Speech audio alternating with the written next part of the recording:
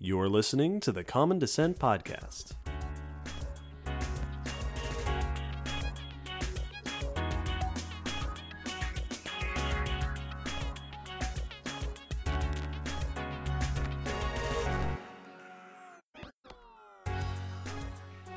Hello, David. Hello, Will. And hello, listeners. Welcome to episode 128 of the Common Descent Podcast. Today we are discussing the deep sea. The deep. Yeah, this is an interesting topic because there's a bunch of stuff to discuss with the deep sea. We have the things that live down there, Sure. what conditions they have to live under all that water, Yeah. and the history, fossil history and how things got to be the way they are down there, how the organisms got to be the way they are down there. Yeah. Well, this is also just the deep sea, in the sort of the broad term, is one of the most expansive habitats on the planet. Exactly. Part of the reason there's so much to cover in this topic is just because it is the largest expanse of our planet of varying habitats. Not as densely habitated as other places necessarily, but Right. wide and diverse. There's a Yeah. lot of different, interesting, and wholly unique habitats in the deep sea. Can't wait to hear about it. Now, as usual, we are discussing this topic because it was requested. This episode was requested by Kieran, Hobart's Obsession, Alejo, and Joshua, a couple of who suggested some of the habitats we'll be discussing. Now, before we get into the episode, we have some announcements. Our first announcement is that we have a Patreon, and if you sign up on our Patreon to support us and take advantage of all the extra goodies we put on Patreon, at a certain level and up, we will shout your name out here on the podcast. What's that sound like? It sounds somewhat like this. Welcome our new patrons, Tane, Emrita, Jackson, Michael, Claire, and Tim. Welcome, everybody. Hey, those patrons don't just get to enjoy their names shouted out. They also get stuff like bonus audios and a recent thing that we're doing more commonly, live streams. Yes. With our patrons, where they can interact with us directly. So hey, if you want to support the podcast, support the science education-y stuff that we do, consider subscribing to Patreon. Yeah, Patreon supports us by funding everything we do. And speaking of supporting us, we recently got some Christmas packages in the mail. Oh yeah, yeah, we did. We have a physical mailing address now, which you can find in the episode description. We're not saying you have to send us holiday presents. No, but Of course not. got some. We did get some, and we are available. We have lots of space. Yes, absolutely. And these were really cool presents. So, also speaking of interacting with us, the Q&A form, the end of the year Q&A, is still up for a little bit. Yeah, the Q&A form ends on December 15th. It will close. So this episode comes out 3 days before that. Yep. So if you want to submit questions that we will answer on the end of the year Q&A and will go up right before New Year's, go to that form, link in the description and on the blog and on our social media, and submit your questions. You have just a few days left. Yep, and if you're not listening to this episode until after December 15th, listen to the Q&A when it comes out at the end of the year, and then submit a question next time. Yes, exactly. And in addition to that extra stuff, we've recently done a kind of impromptu silver screen science. Yeah, we talked about a movie, kind of. Yeah, we talked about a movie promo that came out and just begged to be discussed. So if you haven't already, check out our short-ish episode of Silver Screen Science about the Jurassic World Dominion prologue / trailer that came out recently. It was a lot of fun, actually. We had many things to say about it.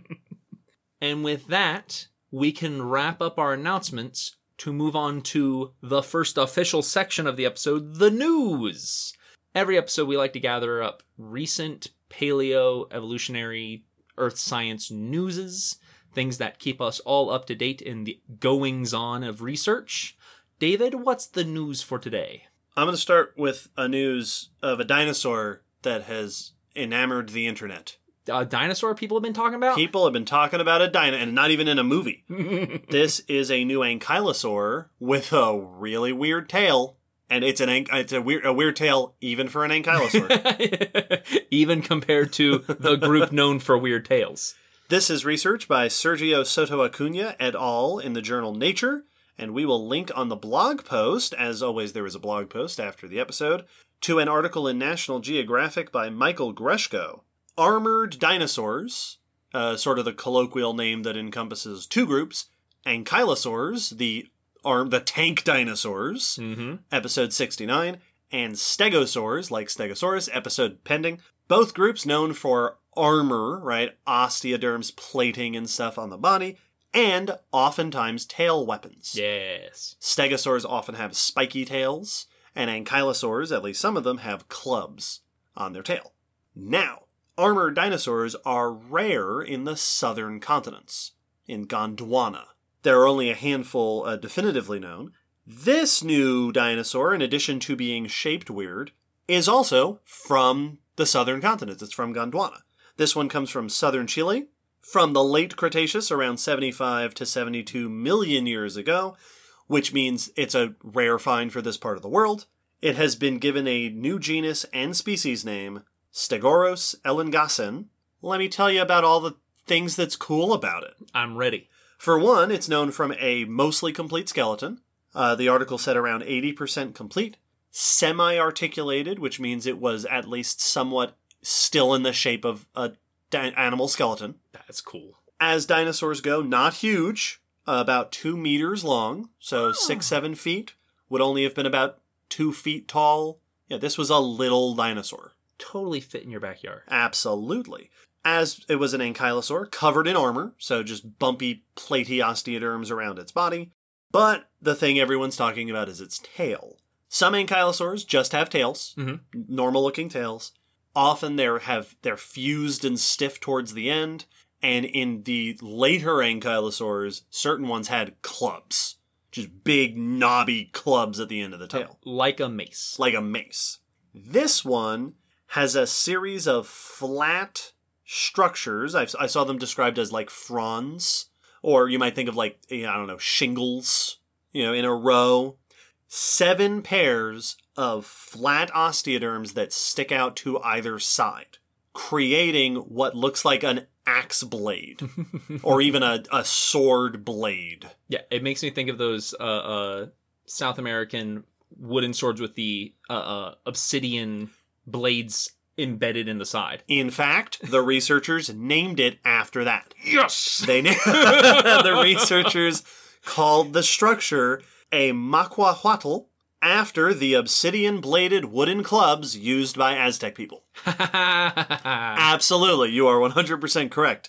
It's in much the same way that ankylosaur tail clubs are thought to have been used as bludgeoning weapons, either in, fighting other members of your species or warding off predators. This may have functioned kind of like a slashing weapon, that it was a flattened version of the tail weapon. Ugh. Which we have not seen in any other dinosaur or any other animal. Good point. It's kind of like if a swordfish nose was on the back end of an animal. Yeah, like a sawfish tail. Yeah. Oh, yeah, like a sawfish. Or something like that. The species epithet, so elongasen, is named for an armored beast in the mythology of certain Patagonian peoples. So just a very cool structure on a dinosaur. Yeah, it's fascinating because, like you said, it's already a group with weird tails, and this just stands out for not only being weird among them, but just weird among tail structures, as far as we know in the animal kingdom. But also makes complete sense to me. Like, even if it's not edged, even if the edge was not razor sharp in life, bladed. Yeah, but if I'm hitting you with something that weighs a lot, the smaller the surface area I'm hitting you with, the more force I'm imparting upon you when I hit you with it. Yeah. So, it's still going to do a lot of damage, even if it's not sharp. Yeah. And if you're little, you're right at, ankle and shin slicing level. Just take out that Achilles tendon. But what's really cool is that the interesting things about this dinosaur don't stop at the tail. There's a bunch of scientifically, somewhat more technical, fascinating things. For one, again, found in the southern continents in what used to be Gondwana, which is unusual for these dinosaurs. And the skull, teeth, and tail are very much like other ankylosaurs, but the leg bones and the pelvis, the hip bones, look a lot like stegosaurs. Oh. So it has a few features that seem to be early features of the group that ankylosaurs eventually lost and stegosaurs retained, since those two groups are closely related. This is an ankylosaur that still has some stegosaur-like features. The researchers did a phylogenetic comparison that found that Stegoros is an ankylosaur, but part of an the earliest branch of ankylosaurs. Oh. So a very early basal, as we would call it, split from ankylosaurs, which explains why it still has some of these ancestral features. And it's not alone. It is most closely related to an Australian ankylosaur named Kunbarasaurus and an Antarctica ankylosaur named Antarctopelta. Altogether, this study names that group Parankylosauria. Cool. An early branching group of ankylosaurs. I like that this is kind of like it makes me think of like lemurs, to where they have features of more things that we don't think of as common primate features because they were more common in ancient groups. Right. And they've retained them, but they are not ancient themselves. Right. They just retain some of these features because they're not part of the main group that evolved away from it. Yeah, this group has some things in common with stegosaurs, despite living many tens of millions of years after stegosaurs dwindled. That's so interesting. Now, there are a couple of things that this says, not about Stegoros, but implications for other dinosaurs. For one thing, as a researcher is quoted in the National Geographic article pointing out that the pelvis of stegosaurs is one of the things that define stegosaurs. Oops. So this might force us to adjust what features we use for identifying stegosaurs versus ankylosaurs, because we didn't know ankylosaurs also could have that structure. Yeah, we didn't know they could have the same hips. And the authors point out that Antarctopelta, the ankylosaur from Antarctica, not known from very many bones, just bits and pieces, so we don't have a really good sense of what it looks like, has some features in its tail bones that are similar to this new one. Oh. So it might be that Stegoros isn't the only ankylosaur we know of with this obsidian blade tail. Antarctopelta, which is twice the size of Stegoros, possibly also had this structure. And the authors point out that there are, in the National Geographic article, they say, they know where more Stegoros fossils are. It's not just this skeleton. They know there's more out there. So we might actually get the chance to study a bit more in depth this particular species of dinosaur. Oh, that's so exciting. My favorite thing about this is that I saw it in the news and I went, oh, cool, a blade tail. I'll talk about that. And then I read, and it turns out that there's so much interesting stuff about this dinosaur besides its obsidian blade tail. Yeah, the blade tail is just the tip of a weird ankylosaur iceberg. Yes, it is. In so many ways. That's so interesting. I love just it's a bundle of weirdness. And the fact that there's more to come, very likely more to come in future expeditions is so exciting. Can't wait. Oh. Tell me more. Oh, well, huh. Well, I can't tell you more about that, but I can tell you about a Triassic pseudosuchian with feeding habits different from what it looked like it would have had. Okay. This is a weird croc thing. Yeah. This is research by Jordan Bestwick et al. In the Anatomical Record, and the article is a press release by the University of Birmingham. So, pseudosuchians are a group among archosaurs. They are the group that includes crocodilians, but also all the not croc, but croc-related. All the croc cousins. The extended croc family tree. So this is the group that's related more closely to crocodilians than they are to the other archosaurs. So everything on that side of the wedge. Right. In the Triassic, they were the big diverse group. They were really pretty dominant on land before dinosaurs took on all those dominant roles. But there are lots of instances of very dinosaur, quote-unquote, shaped Pseudosuchians during the Triassic, like filling very similar ecological niches and in very similar body shapes that we would later see in dominant dinosaurs. Yeah, small two-legged running ones, big predatory ones, big armored ones, all sorts of dino shapes. Absolutely. This is one in particular named Ephigia o'Keeffe, which was a medium to smallish sized. They said that like gazelle sized. That was lightweight, long, thin-limbed, longish neck, large eyes, beak-like mouth. Seemed to be standing up on its hind limbs. Very ostrich-shaped. Okay. Very similar to your Struthiomimus and Ornithomimimus, right. Your ostrich-like dinosaurs, your ostrich-mimic dinosaurs. Right, the ones the ostriches are mimicking. Yes, exactly. This was kind of interpreted as another one of those ostrich mimics, quote-unquote.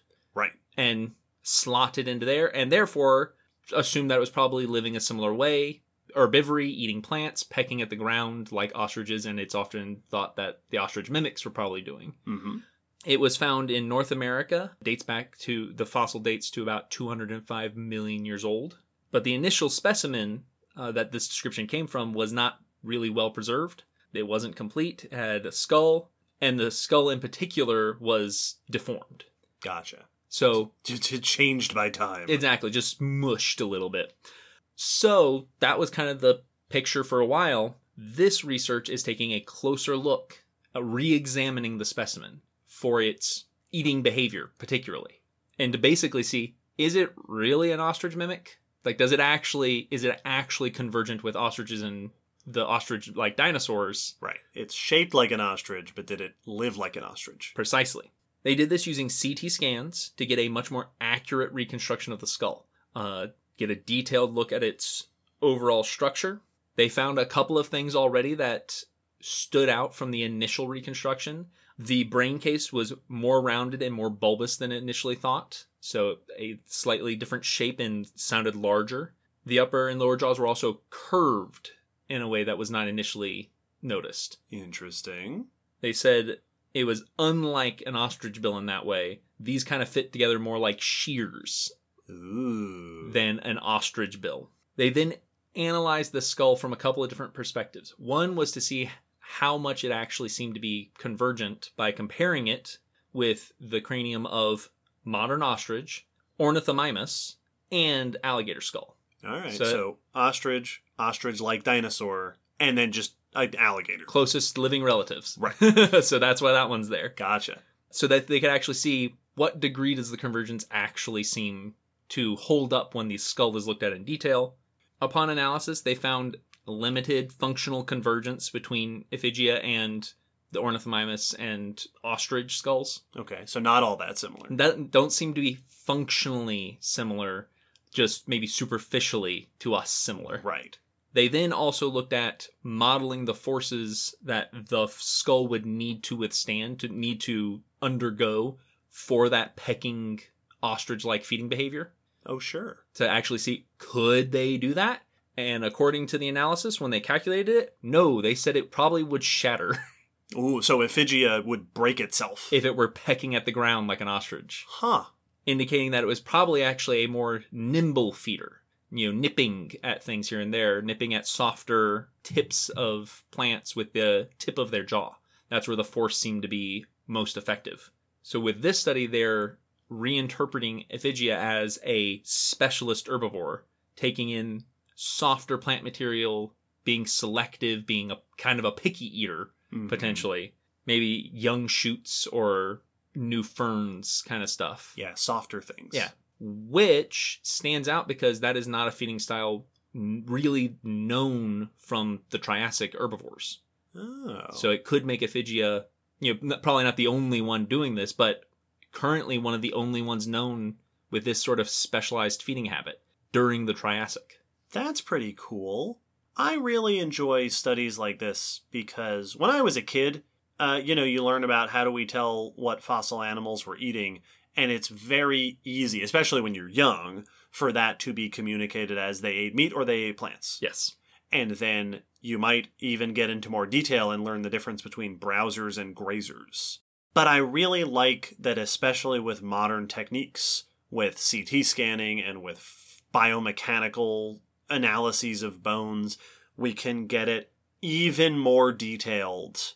You know, not just what you were eating, but how you were eating it and what specific kinds of foods were you targeting.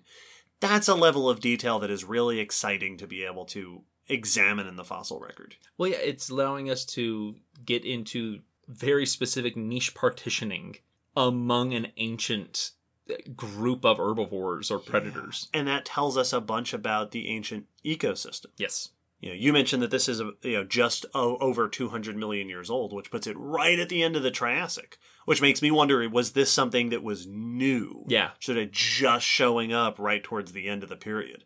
Very cool. Well, for my next news, I am going to move us more in the direction of this episode's main topic, and we're going to move into the ocean. But this is also a news about one organism being inside another organism, but not about feeding. Oh, like a chest burster. Exactly. Okay. This is about ancient xenomorphs. It's not. This is research about shrimps hiding inside a clam. Oh, like a chest burster. This article the paper is by Russell Bicknell et al. In the journal Paleogeography, Paleoclimatology, Paleoecology, P3 for the lazy scientist. For me. And we will link to an article, another one in National Geographic, this one by Rebecca Zombach. Here's a vocabulary term that I learned today. Inquilinism describes the phenomenon of an organism living inside another organism. Inquilinism. Inquilinism. Cool. This happens a ton. I mean, we have organisms living inside our personal organisms. So we did a whole episode about these things that like to live inside of other things. Yeah, we did a whole 102 about parasites. And indeed, the article points out that most of the records of organism interactions in the fossil record are either predation, right, bite marks and gut contents, or parasitism. Parasites living inside the bodies of other things. But there's not much evidence of inquilinism of the various forms that we see today, of organisms finding various reasons to live inside something else. Makes me think of the pearl fish, which goes inside the anus of the sea cucumber. Yeah, just a place to live. Yeah, it just hides in there. This research describes a fossil clam from the Cretaceous around 100 million years ago in Queensland, Australia. It was discovered in 2016. The fossil clam itself is an enoceramid clam, common type of clam during that time, if I remember correctly, that is about 25 centimeters wide, or 10 inches, which is a good-sized clam. That's a hefty clam. The interior is filled with sediment, so it's all infilled with mud and silt. And within the silt, there are 3 shrimp. Ooh, I didn't know there was more than one. There are 3 swimming shrimps. So this is a swimming type of shrimp. Each of those is about 3 centimeters long, so a little over an inch long. Tiny little shrimps. Today, hiding inside clams is a thing that shrimps sometimes do. They go in there to seek shelter, but we don't have a lot of evidence of this kind of behavior in the fossil record, which makes this exciting. The authors point out that the shrimps were probably alive when they were buried, when the clam became infilled, because shrimps are relatively delicate-bodied animals, so they tend to break apart when they're moved. So if they had gotten washed in there or something, you might expect them to have broken down along the way. These were in there, and then they got buried alive. Nice. Sad little shrimps. It's possible that they ran in there for nesting or for molting, parts where you might be vulnerable. But there's no evidence inside the clam of any of those things, the author said, which I assume means that they didn't find evidence of a nest or eggs or shed skin or anything like that. So it's possible, and the hypothesis they're leaning towards, is that the shrimps ran in there just to hide. Yeah. For shelter. They found a nice big spacious clam and ran inside. In support of this, there is another clam found nearby that they didn't describe in detail in this study, a larger clam, and inside that clam they found around 30 little fish fossilized inside that clam, which may have been doing a very similar thing. They may have inquilicized that clam. I can make up words too. And indeed, the fact that they're found so close to each other not only supports that these clams were potentially used as shelter, but that they may have been hiding from the same thing. Oh, good point. That there may have been a storm or some sort of environmental disturbance that sent animals scurrying for shelter, or a predator swam by that sent a bunch of things scurrying for shelter.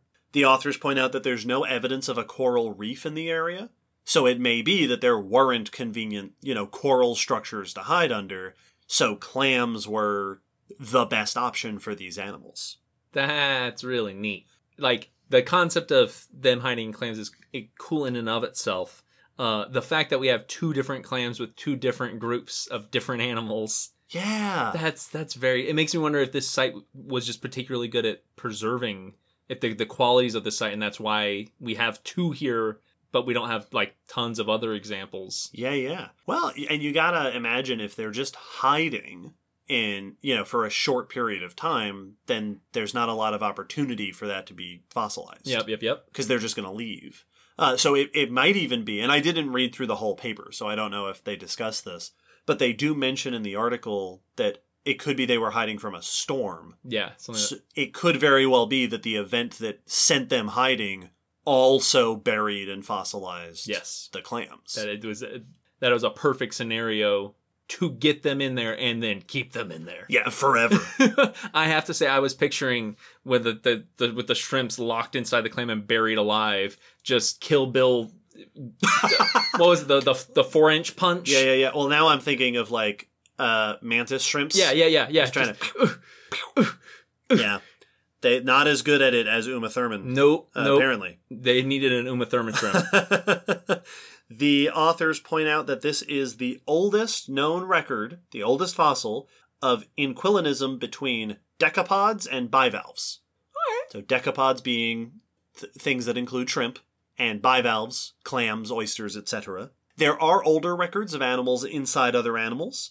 All the way back to the Ordovician, we have records of animals hiding inside nautiloid and ammonite shells. And we recently discussed hermit worms in a recent news.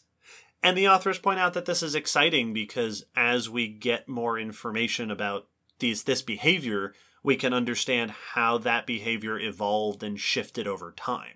So, this is one of those kinds of cool topics that I would love, and this might not be something we can do yet, maybe in another 100 years or so, to see just a list of all the examples through time to see if we can get, what organisms were the best hiding spots.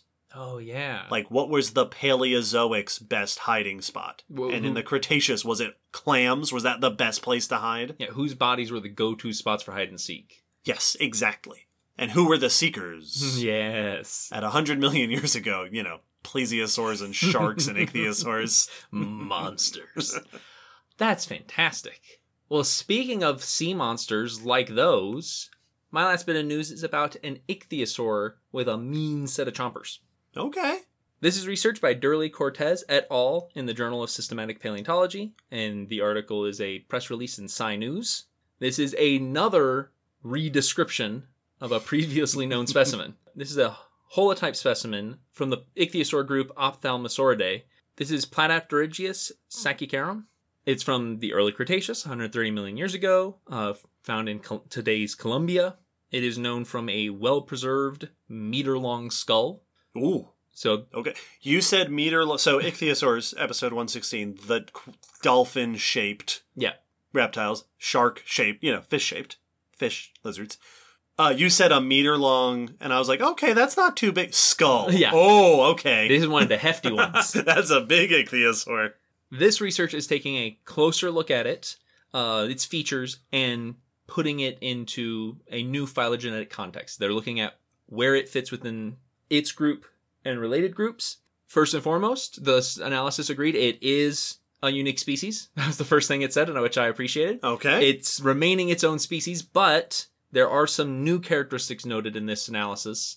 In the narial region, the mandible, and the dentition is what's been making a lot of the news. Oh, nose, jaws, and teeth. The teeth of this ichthyosaur are notable for having separate morphologies, different shapes. All right. In the jaw. Within the same mouth? Yes, within the same mouth. Hey, we talked about that all the way back in episode 88 about teeth. Yes. Heterodont dentition. So this is a heterodont ichthyosaur. Most ichthyosaurs are known from uniform, typically conical, sharp, often small teeth. Right. Kind of like certain crocodilians. Yeah, like a gharial. Or even like dolphins. Yes, very dolphin-esque. Good for catching small to maybe medium-ish prey. That's what most of them are known for. This has piercing, cutting, and crushing teeth. Ooh. And they are large enough to indicate that this was eating large, very likely vertebrate prey. Ooh. So this was a macro carnivore. It was taking down big, hefty prey. An all-purpose carnivore. Yes. Beefy prey. All-terrain. For eating beef. Yes. There was no beef in the early Cretaceous. No. We're so sorry. No. Dinosaur beef. It would have probably enjoyed it. Where was the beef? This would make it one of the first Cretaceous hypercarnivorous ichthyosaurs. Cool. So one of the earliest of the ichthyosaurs that started, because this is not the only one known. Right. There were other ichthyosaurs with big, scary teeth for taking down larger prey. There was a news not too long ago about an ichthyosaur caught in the act of eating something surprisingly large. Yes. But this would be one of the earlier ones. I believe the earliest that we currently know of, in fact. In the Cretaceous? In the Cretaceous. They were also able to note a number of differences from the type species of Platypterygius, which so is the original species, the first one named in this genus. Exactly, which is Platypterygius platydactylus. A bunch of these had to do with this dentition and the feeding strategies that it indicates, but a number of characteristics were able to remove this Columbian specimen from the genus. So it's not Platypterygius. No, they gave it a new genus, which is Kihitisuka. So this is now Kihitisuka saccharum. Oh, cool. So different that they put it in its own genus. Yes. This also prompted them to present some new definitions for the overall group, the ophthalmosaurids, to keep that group defined well. Right. Well, this is kind of like what we were just talking about with the ankylosaurs, where it was, ankylosaurs have hip bones that look like this. All right, well, we just found one that has one that looks different, so that no longer is a true... We have to expand what counts as an ankylosaur so we don't get confused in the future. This is, all right, we found an ophthalmosaurid ichthyosaur that's different, so now we have to expand our understanding of the diversity of ophthalmosaurid ichthyosaurs. Exactly. So they proposed some new definitions to guide that refinement of the group. The article did not get into it, and I did not read far enough into the paper to get into it. So probably a lot of technical details, which is why as it usually is, didn't go looking for it. But as always, we will link to the press release in the blog post. So if you want to go digging deeper, you can. Absolutely. They said this also gives some new ideas to how the group evolved overall.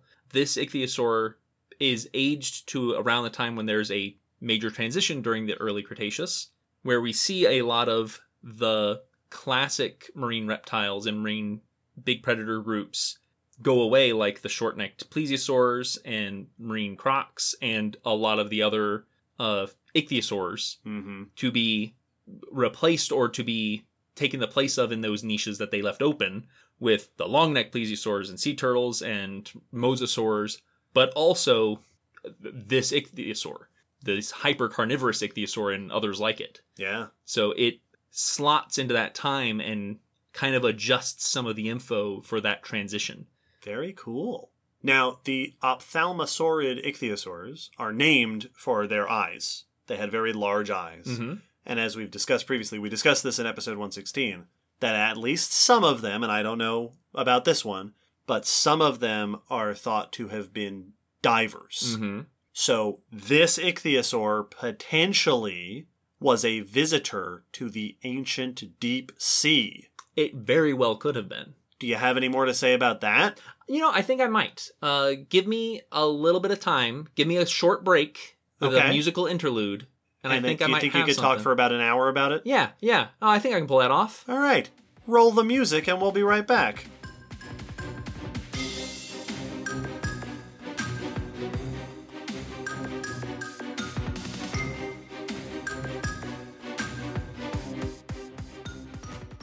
The deep sea, this falls under a group of those terms that I kind of love when we go over them, where like the term deep sea is a very straightforward. Deep sea. Right, you go in the sea, and you keep going down. Yeah, the sea that is deep. Right. I love it because that's, we know what that means, but what does it actually mean? Right. Like the upper sky. Yes, exactly. And so I there's a special place in my heart for these terms when we go over them. As a term, we all know what it means, but what does it actually mean? Right. How deep is deep? Yes, exactly. And it depends on what source you look at. Most I found, the deep sea is once you go below 200 meters. Okay. Some had it as 1,000, but most of the sources I found listed the deep sea counting everything below 200 meters. 200 meters below sea level. Below sea level, starting at the top of the water, going down 200 meters or 600 feet, or 650 feet, and that's when the deep sea starts. That's interesting because I'm not an ocean expert, but I know that the sea floor has a habit of being kilometers down, yes. So it would sound like that includes most of the sea. Yes, it does. And this is true even if we push that limit, that definer, to the 1,000 meter mark. Sure. It's still most of the sea below that. Right. And you are right that, at least the number I found, and I'm sure that the percentage might be able to be rounded slightly one way or the other, but that this accounts for about 95% of Earth's living space. Oh. Because it is most of the ocean, and the ocean's most of the planet. Right. Well, and the ocean is also a three-dimensional habitat. Yes. Which is not quite the case in the same way for, like, a grassland. Yeah. For most other places, you don't Right. have this just... You can't operate in it like astronauts operate around the space station. The full volume of the ocean is habitat. Yes. But you may be wondering, why the arbitrary number? I am wondering. That's because the ocean is broken up into zones. Are we going to, like Mr. Ray sings? Yes. Let's name the zones of the open sea? Absolutely. There's epipelagic, mesopelagic, bathyal, abyssal-pelagic. All the rest are too deep for you and me to see. That's everything I know about the zones of the ocean. All right, so now we can move on. No. Comes from that song in Finding Nemo. And those are indeed the upper layers, and they are sectioned out at meter distinctions. Mm-hmm. And the top layer, the epipelagic, the surface layer, goes down 200 meters. Okay. So for most definitions of the deep sea, it is everything that's not the surface. Gotcha. And this area is unique for receiving sunlight. Mm-hmm. It's sometimes called like the photic zone, because it's where we get photons. Yep, it's where the light comes. This is where photosynthesis is happening in the ocean. And it is the part of the ocean that ranges temperature-wise. Like, the surface changes temperature-wise. Oh, yeah, because it's going to be affected by the sun and the weather and the climate much more heavily than things deeper down. Yeah, it ranges from -2 degrees Celsius at the poles to 36 degrees Celsius around the equator. Right. So, big ranges in temperature, that becomes basically not true as soon as you go below this. But we're done talking about that zone for the rest of the episode. That's another episode. And goodbye. Mesopelagic is the layer beneath that. It goes from 200 to 1,000 meters, 650 feet to 3,300 feet. And this is the area that we start seeing the loss of light. Basically, this is the zone we lose light. The top of it, lights significantly it's dimming all the way through the surface as well, but this area, light is dimming all the way through, and by the time you reach the bottom of it, no more light. Gotcha. This is the twilight zone or midwater zone. So this is, when you hear people talk about the twilight zone in the ocean, this is the layer they're talking about. Yep, and I've heard that term too. Mm-hmm. I lied. That not everything I knew about the ocean came from Mr. Ray. Yeah, there's a lot of terms that pop up. And this is where you start seeing bioluminescence come in. We'll talk about that later. This is the bulk of where a lot of life is found. About 90% of fish will be found living in this area or operating this area, if not at all times. At times, you will find 90% of the fish we know of swimming around this layer. So a very lively layer of the ocean. Beneath that Is it the Bathyal? It is the Bathyal. That's one of my favorite things about Finding Nemo, is that it was correct. Yes, no, it is. This is the bathypelagic layer zone. It goes from 1,000 meters to 4,000 meters down. Okay. So getting real deep. So now we're measuring in kilometers. Yes. This is from 3,300 to 13,100 feet down into the water. This is the aphotic zone. Yes. From here down, no more light. No light. We are in perpetual true darkness. This is often known as the midnight zone. Okay. Which means from this point on, the only light you get is bioluminescence. Yeah, is the organisms making their own light. Yes. It is also pretty much a constant temperature at this point in the ocean. Mm-hmm. We roughly hover around 4 degrees Celsius, 39 degrees Fahrenheit. Okay. So very cold. Almost freezing. Almost but freezing. Obviously not quite. Yep. And even at times we will dip below that in the deep sea, but it'll never freeze because of seawater and because of salt and stuff. Physics of salt. Right. We're also getting into some of the extreme pressures at this depth. Oh, yeah.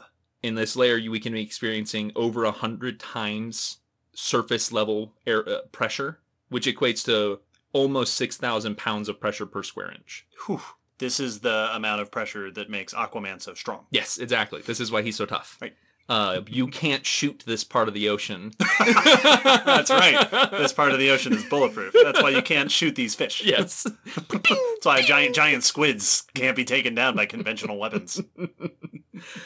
Another thing that's really characteristic of this depth of the sea is that food becomes very scarce. Yep, because most of the food on the planet is living stuff, and most of that sticks up where the sun is. Yes, most of our food relies on sun as its energy source. Mm-hmm. And we are now about as far away as we can get from that, minus the bottom, which we're getting to. Yep.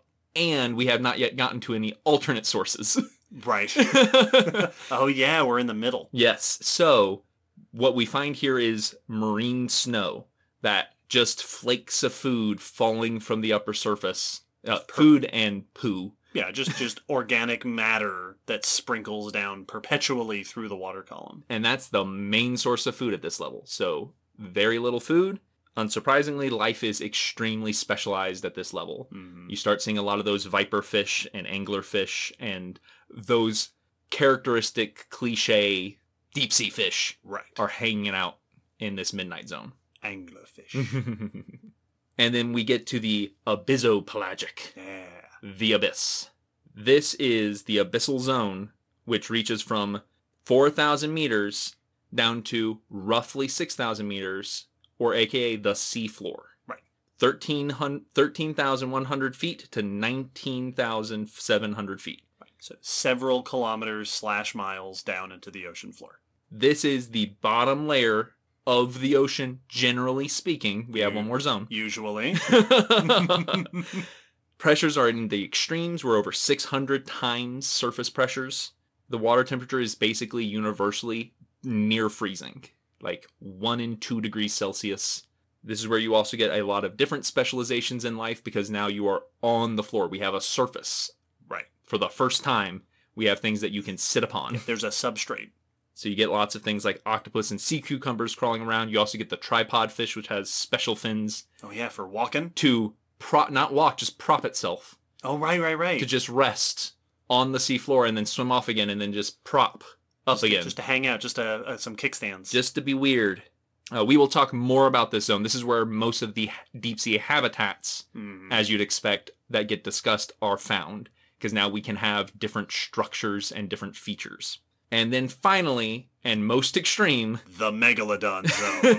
Yes, the Hadal pelagic zone. Cool. So Hadal, Hadal, as in Hades. Yes. Right. This is the deepest of deep on our planet. Right. This is as far down as things go as far as we know. This goes from 6,000 meters, the average rough depth of the seafloor, give or take, down to 10,994 meters, roughly, or 19,700 feet, to 36,070 feet-ish, which is the very bottom of the Marianas Trench. The deepest place we know that you don't have to dig to get to. Exactly. This includes deep sea trenches, all the places that significantly dip below the sea floor depth, that just go down for ridiculous extra distances on our surface.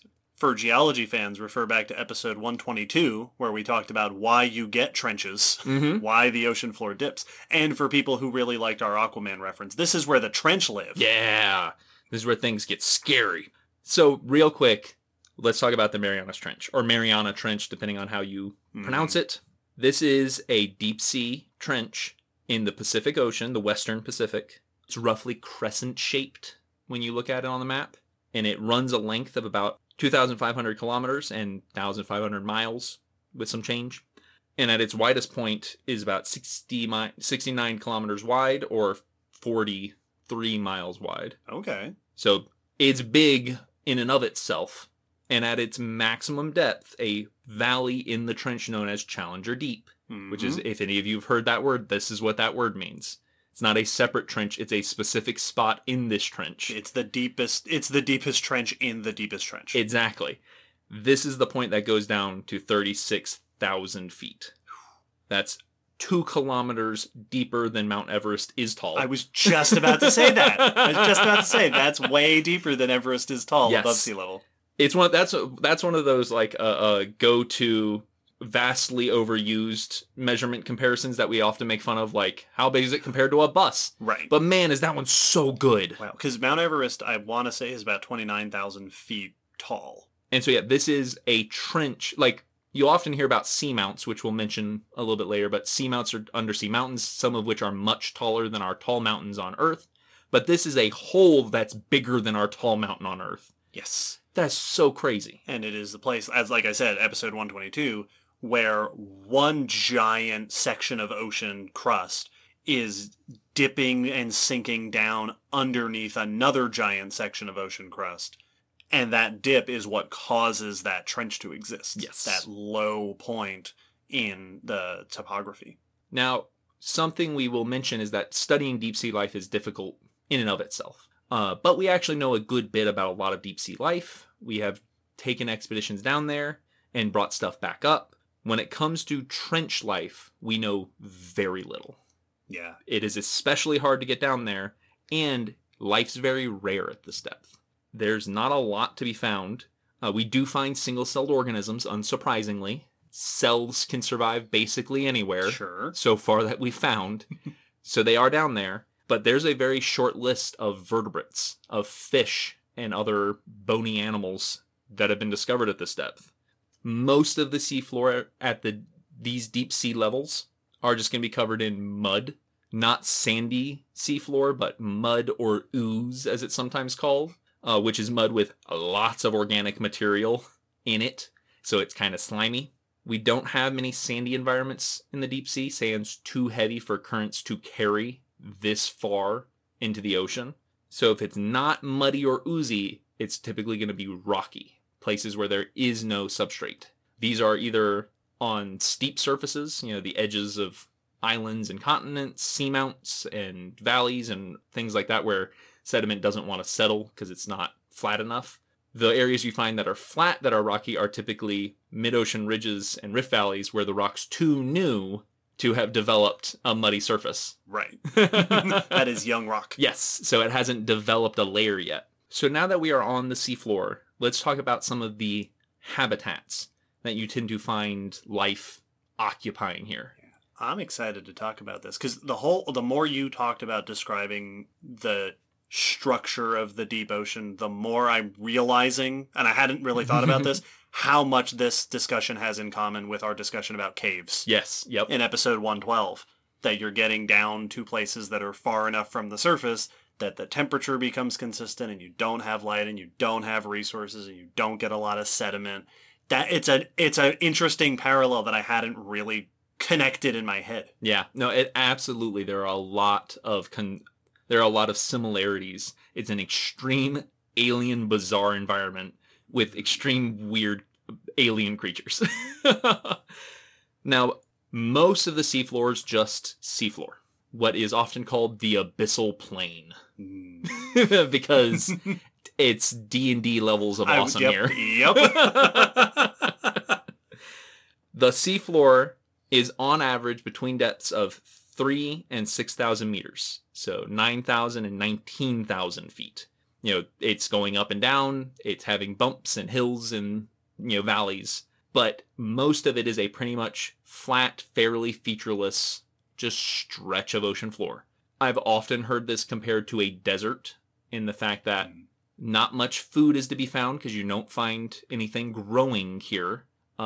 The food that you do have access to is that marine snow. What small percentage of it makes it all the way to the bottom and doesn't get eaten by filter feeders above you? It's estimated that less than 5% of the food produced at the surface actually makes it down to this depth. So you are getting the scraps of the scraps that actually make it all the way down through 6,000 meters of water. You do find life here. You find a lot of scurrying around, or I say scurrying. Sea cucumbers don't really scurry, but crawling around. Laying around. Yes.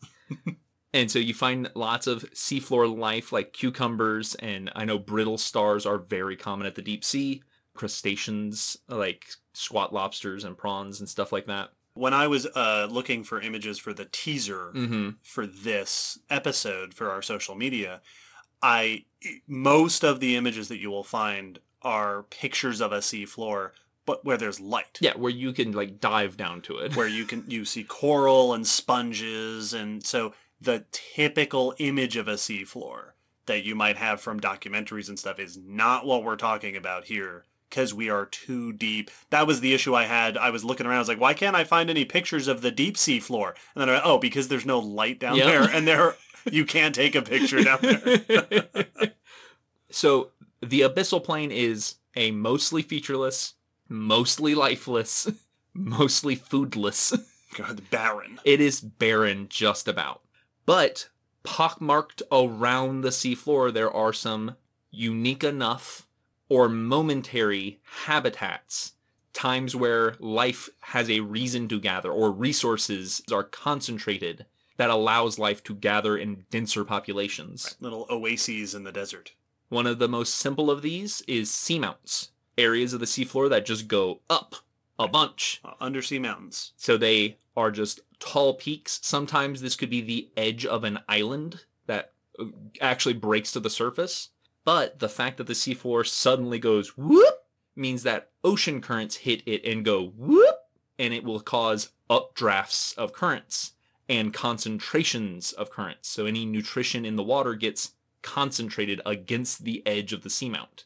And there are whole populations, especially in the upper reaches of the deep sea, that congregate around seamounts and are found almost exclusively around seamounts because of this concentration of ocean resources. Yeah, you get a upwelling of nutrients. Exactly. It's like an updraft in the air. Yep. But it's carrying all the stuff that's floating around the water. All the yummy stuff. And it's concentrated. Another environment that you find in the deep sea, in comparison to what you were mentioning about most seafloor things you see are things with coral and stuff. There are deep sea reefs. There are. I learned that not too long ago. Mm-hmm. They are not the same as our reefs. These are constructed by what are called deep sea corals, or sometimes cold water corals, because most coral reefs are warm waters and shallow waters. They need the depth so that they have sunlight, and they tend to be very particular to temperature. So they want warm, not necessarily tropical all the time waters, but warmer than cold usually. Episode 36. These corals can be found down to depths of 6,000 feet, at the very bottom depths, not just the edges of the deep sea. Deep coral. And they can be found in all the varieties that you find coral in the shallows, as singular polyps, kind of like a sea anemone, as a colony, or as a reef of multiple colonies. They often form associations with sponges to create structures growing alongside them. The main thing that's weird about them is they don't use sunlight. They are not photosynthesizing. They are purely eating. Ooh. So they are only catching food with their polyps, which normal corals up the surface do as well. Right, filter feeding. Yeah, at night they catch food with their little stinging polyps and bring them into little bellies. And then in the daytime, they pull the polyps in and they photosynthesize with algae that lives in their body. These corals have no algae because they have no sunlight, so they are just eating all the time. And that's it. Purely scavenging or carnivorous, depending on what they're catching. Yeah, I was going to call them... I was going to call them cold coral. Yes. And then you said that, and I wanted to call them carnivorous coral. Right. But they're probably... they're catching, like, little drops and snow and morsels. They're probably mostly eating fish poop. Right. Not quite predatory coral, but if you're a Hollywood producer, let us know. We'll come up with an idea for coral horror movie. Yes. And like reefs in the shallows, these deep sea reefs also provide homes and habitats for many forms of life. Yeah, they're shelter, they're substrate, they're collections of organic matter, I would imagine. So you'll find a denser collection of life around these. By the way, if for anyone listening who might not know, when I say the word substrate refers to a surface on which an organism lives. Yes. So that could be sand, it could be rock, it could be coral, it could be bone, whatever an organism settles upon, that is the substrate. Yes. So coral can be a substrate for other things to live upon. Absolutely. There are specialists that grow on or within coral colony structures. The rest of the examples of deep sea habitats are typically when an influx of nutrition, of resources, are brought to a specific spot of the deep sea. And this happens in a number of different ways. Some come from above, some come from below. And the ones that come from above include things that fall down in their whole, in their entirety. Right, not just in little microscopic fragments. Yes, but when a body or other organic structure hits the bottom of the ocean, these are called food falls. Yes. They include anything that falls down there that is organic. That so could be a fish, could be a log, whatever happens to come down. But the most common you'll hear discussed are whale falls. Yeah. Because when a fish falls down, that's a lot of food. That's a much bigger portion of food than life typically gets. But when a whale falls down, that's going to change that area of the seafloor for life for years. A whale carcass dropping to the seafloor creates a long-term habitat. Yes. Whale falls are a huge subject of study because they are when we see one of the most dense collections of deep sea life at any point, basically, and they go through a life cycle. When the whale lands, different things are eating on it than will be eating on it in a few years when it's been chewed away mostly. And they've actually broken it down into 3 substages. The first is called the mobile scavenger stage. Yep. Sharks and fish and stuff that moves and swims and comes and takes bites. These are things that smell or sense the whale fall and swim to it or crawl to it and then start chewing on it with mouths. Sharks, hagfish are extremely common at whale falls. These are those boneless, jawless fish that latch on and just pull chunks off with a raspy tongue. You get tons of crustaceans and other invertebrates and arthropods, deep sea isopods and stuff, which are the cousins of pillbugs and roly-polies, but are like the size of not a long loaf of bread, but one of those stubby loaves of bread. Yep. These come in from all around. It can sometimes be just hours after landing that they start showing up. Yeah, like a signal has gone out, and just deep sea organisms come together to what can be, a whale, it can be 20, 30, 40, 80 feet of animal. That's a huge amount of food. Yeah, massive influx of organic. And just like at the surface, it'll draw in scavengers from all around. These scavengers can remove up to 40 to 60 kilograms of whale a day. Wow. Just chowing down. This process typically lasts for months, potentially years, depending on who gets there. But the first section of the whale fall's life, second life, is being chewed on by these scavengers. Of the whale's death. The next stage is the enrichment opportunist stage. Once again, during a duration of months to years after or during the scavengers chewing pieces and pulling chunks off and eating the whale, the surrounding area, the sediment around the whale, becomes enriched with all the bits and juices and goo from the whale. So you have this soiled spot of mud that's just full of whaley goodness. And so you will get organisms that populate and colonize this enriched area. Polychaete worms are very common. Other crustaceans that can settle down are very common and will start growing off all of the bits left over. Yeah, now it is a very nutritious substrate. Yes. This also includes things that will start growing on the bones to get the last little bits of stuff there. The worms that populate the sand have been counted up with a number of up to 40,000 in a square meter. Wow. Which is one of the densest assemblages of life in the world. Wow, it's like the Tokyo of ocean habitats. Yes. So just life stacked on top of itself. And then we hit the final stage. The sulfophilic stage. The best stage. This is where it gets weird. This stage can last for decades. Right. Once all the juicy bits have been taken away, all the meat, all the cartilage, all the fat, all the skin has been eaten by the larger scavengers and more mobile scavengers. Typically all you have left is bones. And you may be thinking to yourself, hey, that's how we get a whale fossil right there, because now there's nothing left to eat. Right. Boy, you'd think so. Nope, because there's anti-bone forces out there. Yes. Bone lipids are full of nutrition, and there are sulfides, sulfur molecules that come off of bones that can be drawn from bones. And there are bacteria, chemoautotrophic bacteria, that specialize in using sulfides to derive energy. This is going to be a theme throughout this episode. We're going to talk a lot about sulfophilic chemoautotrophic bacteria. Yep, if there's sulfur, I can eat it and grow upon the bone. This is the life that is producing energy without photosynthesis. We're doing it with chemicals, not the sun. And they are able to take sulfide, make sugars and foods, and some of these bacteria you'll find growing just by themselves, but you'll also find hosts, symbiotic relationships with invertebrates that contain or host a colony of this bacteria as they grow on or into the bone to then let the bacteria eat the bone, and they benefit from some of the extra nutrition that they produce.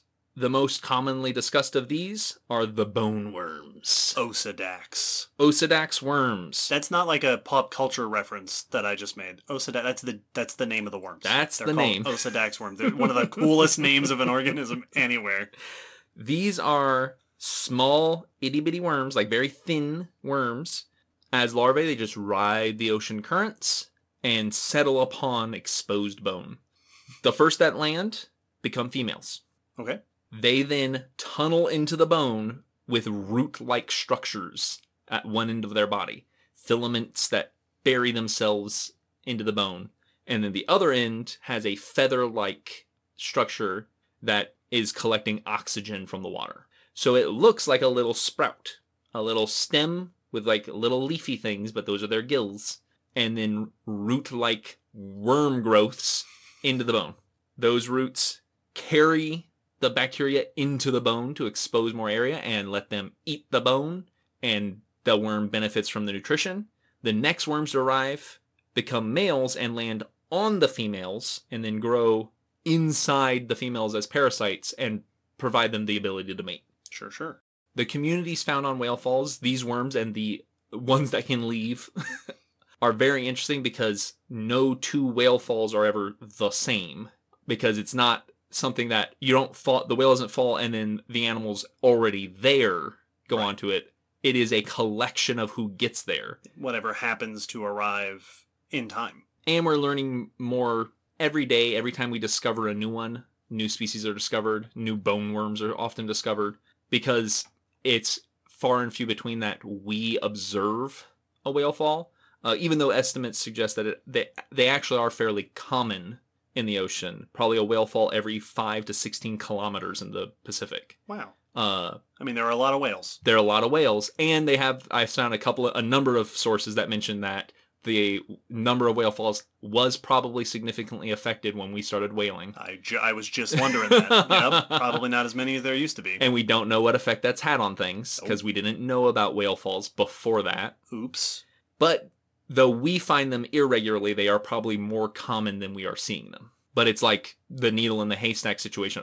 We can't aim for whale falls. They don't happen in a specific spot. Right. Wherever it died, which could be anywhere there's ocean water. Yep. We just have to hope we happen upon it with a sub. Now, this is very similar for other animal falls, but we also have wood falls. And this may be my new favorite deep sea community. When logs make it out into the ocean, which doesn't happen, as often as whales do. There aren't as many seagoing trees. Not very many. Usually they're there by mistake. But when storms wash material from land to sea, when a tree makes its way into a river and is carried out to sea, we will find ocean logs.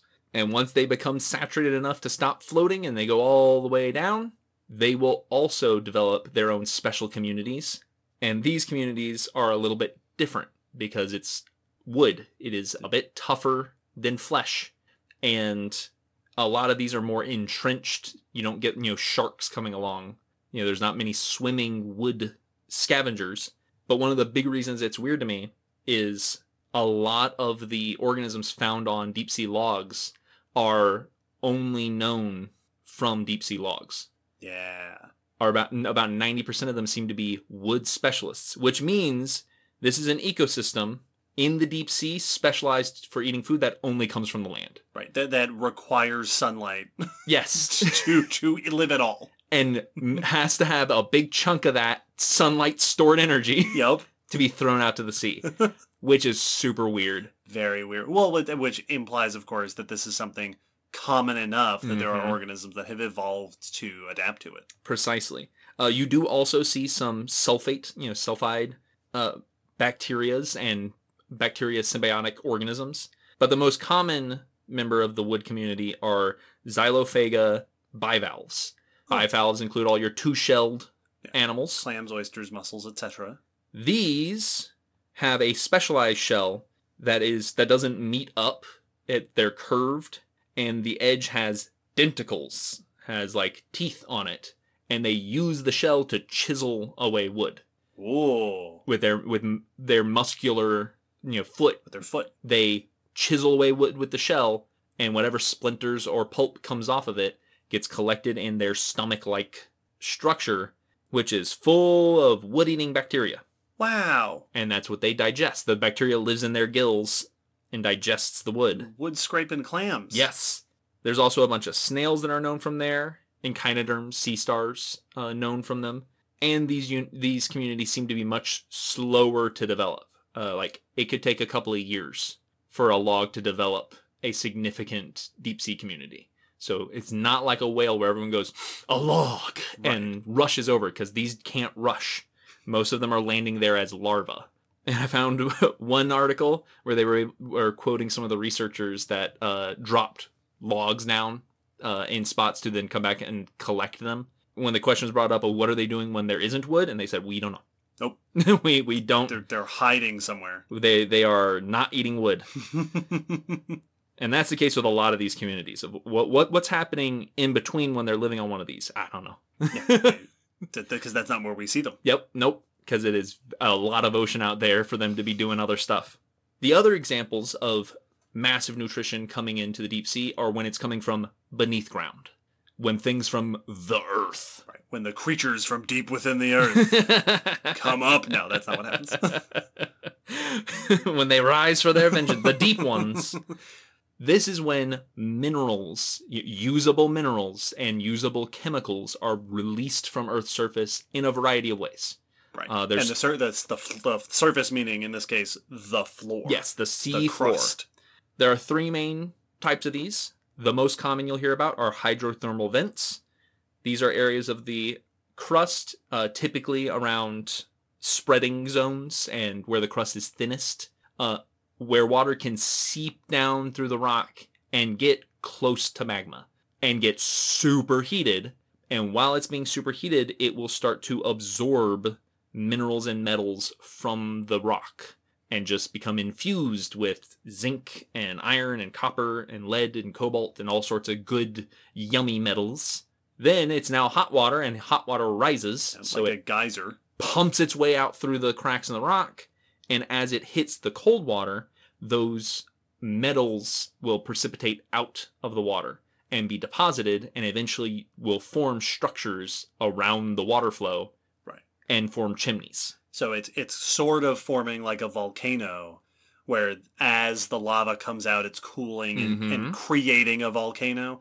In this case, it's the minerals coming out and creating, like you said, a chimney or a mound built of those yummy things. Yes.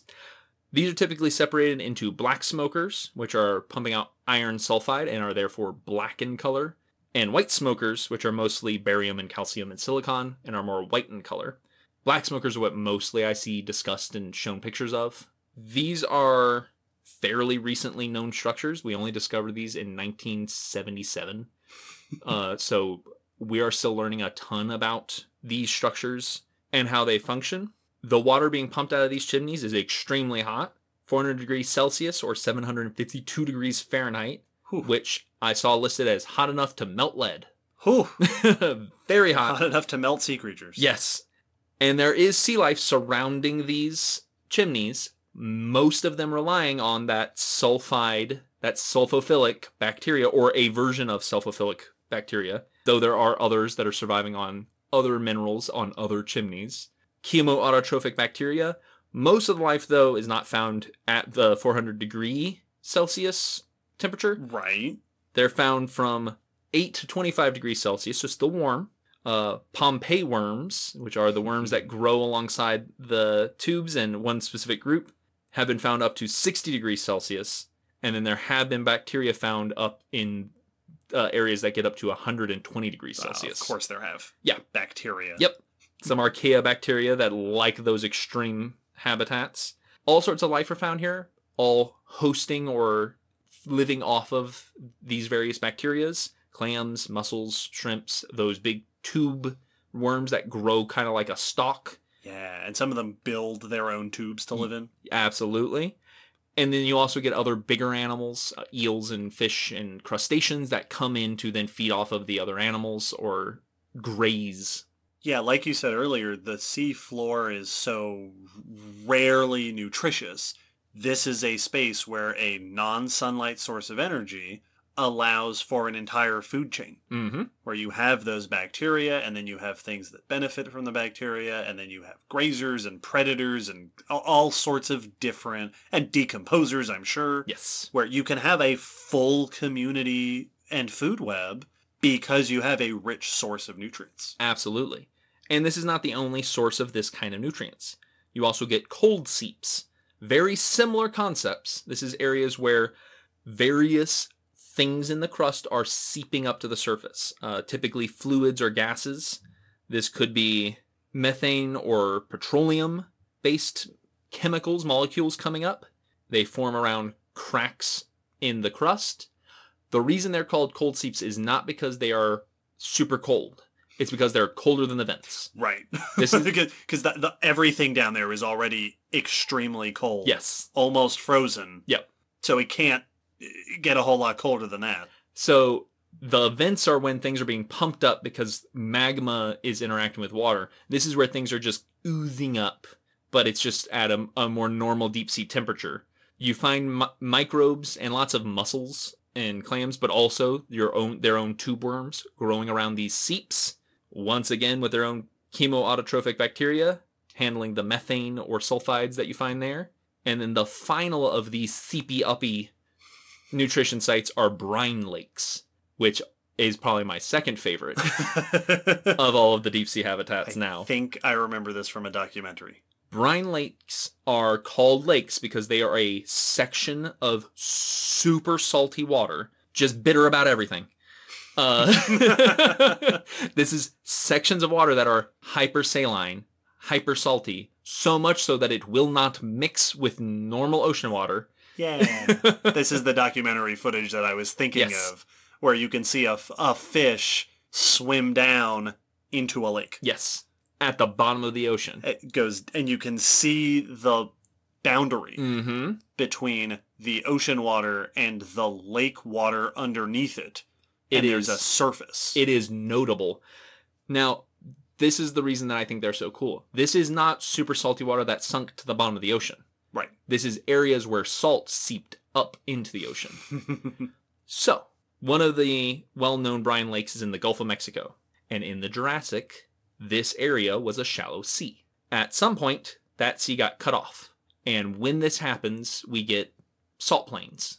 The sea eventually evaporates, and you have a wide open area that was once sea floor, now covered in all the salt that was in that sea, sometimes in extremely thick layers. Over time, this salt plain, this ancient sea, was covered by younger sediment and buried. So by the time the sea made it back into the Gulf, it was separated by a layer of earth.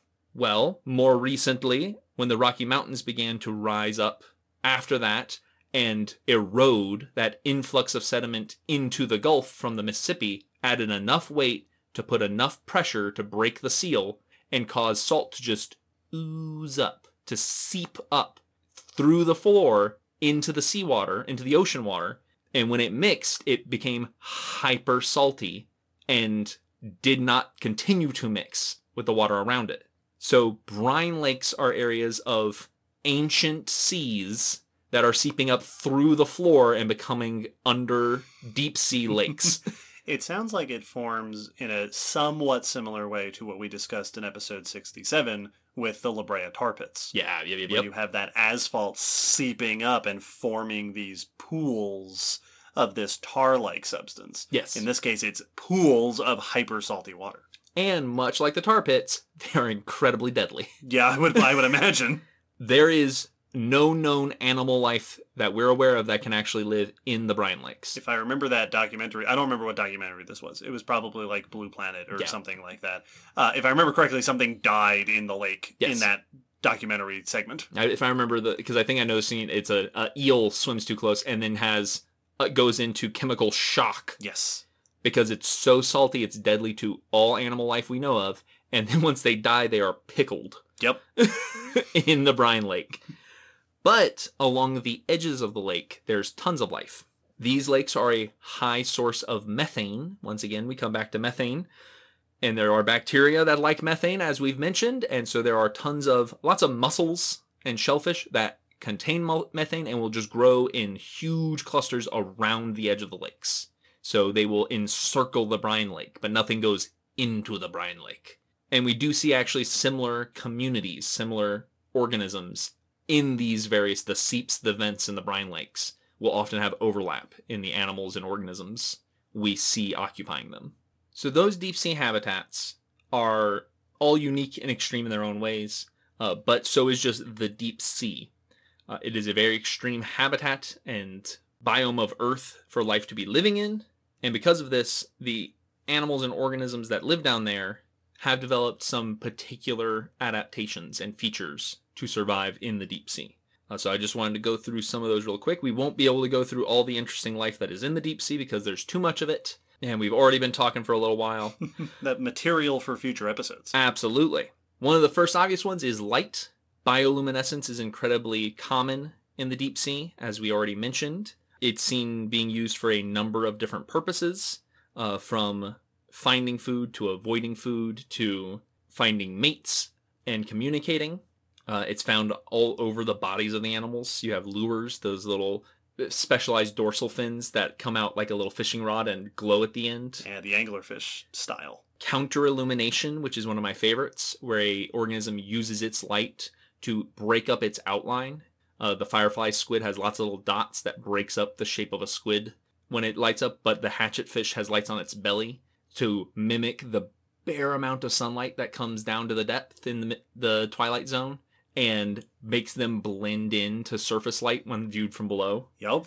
You can have confusion tactics, ones that will shoot out decoy blobs of light to try to juke the predator.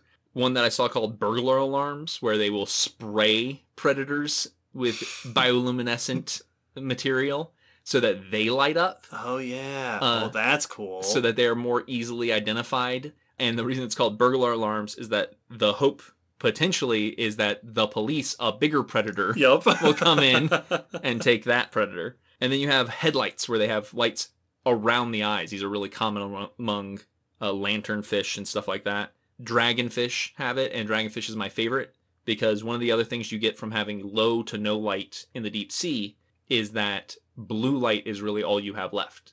Right. Because that's the wavelength of light that goes farthest in water. Everything else gets absorbed. So there is no red, there's no green. It's just blue, which means a lot of organisms down there are red because they're going to appear black in the blue light. Yeah. They're not. You can't see the red until you bring them up in one of our lights. Right, into full light. Yes. So down at the deep, they just look black. And most animals have lost the ability to perceive red light because you don't need to because it's not there. Except the dragonfish, which still can see red light and produces red bioluminescence. So it has spotlights that no one else can see it shining. Oh, that's pretty cool. So it can search food out and they don't realize they've been spotted because they can't see its light, but it can. Wow, it's like having night vision goggles. Exactly. Yeah, this is the equivalent of night vision goggles when there is no light. The other thing that life has to deal with down there is the pressure.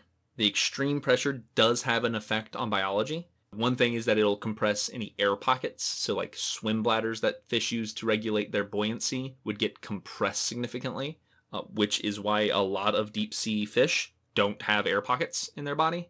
They don't have a swim bladder, which is not, there are other fish who have lost swim bladders, but that is a inconvenience down that deep because air pressure is not the same anymore. You also have issues with biomolecules. Proteins in the body can get deformed under such extreme pressures and stop functioning correctly.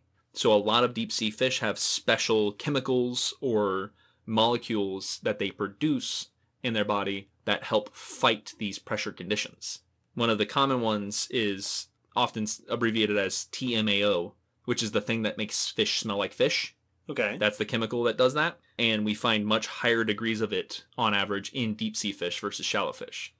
So they're smellier fish. They would smell more like fish than other fish.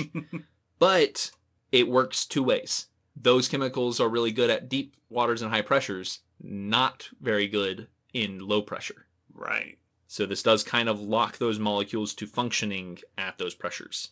We see a similar thing with temperature because you're dealing with very cold temperatures. And we mentioned about adaptations to cold temperatures when we talked about the poles. That's right, episode 114. You see a lot of similar adaptations here. So if you listen to that episode, apply those to a lot of deep sea organisms, and it's very true. Yep, antifreezing your blood and all that kind of stuff. One of the things that you get here is that the various membranes in the body, you don't want to get stiff in the cold water because then they won't be functioning correct. You want them to be semi-permeable, you want them to be flexible, like membranes should be. So, a lot of deep sea fish have, have unsaturated membranes instead of saturated membranes. Unsaturated fat and saturated fat is what that's referring to. The comparison I saw made was that it's like butter versus olive oil. Butter gets hard when you put it in the freezer. Not quite frozen usually. Mm-hmm. You could still break it apart. There's not ice crystals there, but it is tough. It doesn't act well. It wouldn't act well as a membrane anymore because it is no longer semi-fluid. While olive oil, even in the freezer, is still a bit more malleable. Interesting. And butter's a saturated fat, olive oil is an unsaturated fat. Yeah. But just like those two, when brought up to room temperature, butter retains its shape and is good. Olive oil is a liquid. Right. So when warmed up, these membranes would not function as well. So these are animals that in some respects are stuck down at the depths. Yes, absolutely. One of the other limitations is the source of food. We already mentioned a lot of the ways by finding sources of food that animals deal with this. There are a lot of marine snow specialists for collecting food, but you also see lots of adaptations for saving energy. Lots of very slow swimming, lots of basically no swimming. They only swim when they need to, and otherwise they just sit there. You also see that a lot of them have very low muscle density, which means it's less energy to maintain them. They're weaker, but they get the job done. And then you see a lot that use what's called vertical migration. They go from the deep to the shallow in the night, feed on all that surface water food, and then go back down during the day to hide in the deep. I think a lot of squid do that. A lot of squid do that. The animals I think of. There's a lot of plankton that make that migration. Yeah, yep. And they describe that there's often a layer of foraminifera that try to catch the plankton as they make their migrations up and down. Cool. So they called it a minefield. Yeah. Oh, Nate, that's fair. That's really cool. There's also vertebrates, sperm whales and beaked whales that do the opposite, that dive down to feed and then come back up to breathe. And so there's a lot of weird ways life has adapted. And this is not all of them. There are other interesting extreme features, but if they're, topics for future episodes, as you said. But life has gone through a lot to be able to live down at these depths, to be able to sustain themselves and continue to survive in such a distant and oddly isolated environment, considering that it is most of the planet. Right. So next, after a break, let's talk about that. How did life get to be the way it is? What are some of the evolutionary trends that we see with deep sea life? And what can we tell about ancient deep sea life from fossils? Deep sea and deep time. Together, finally.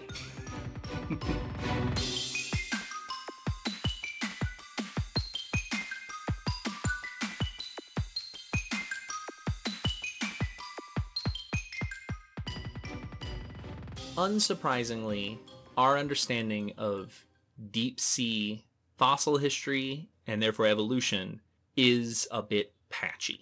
What? Yeah, the fossil record for the deep sea ain't great.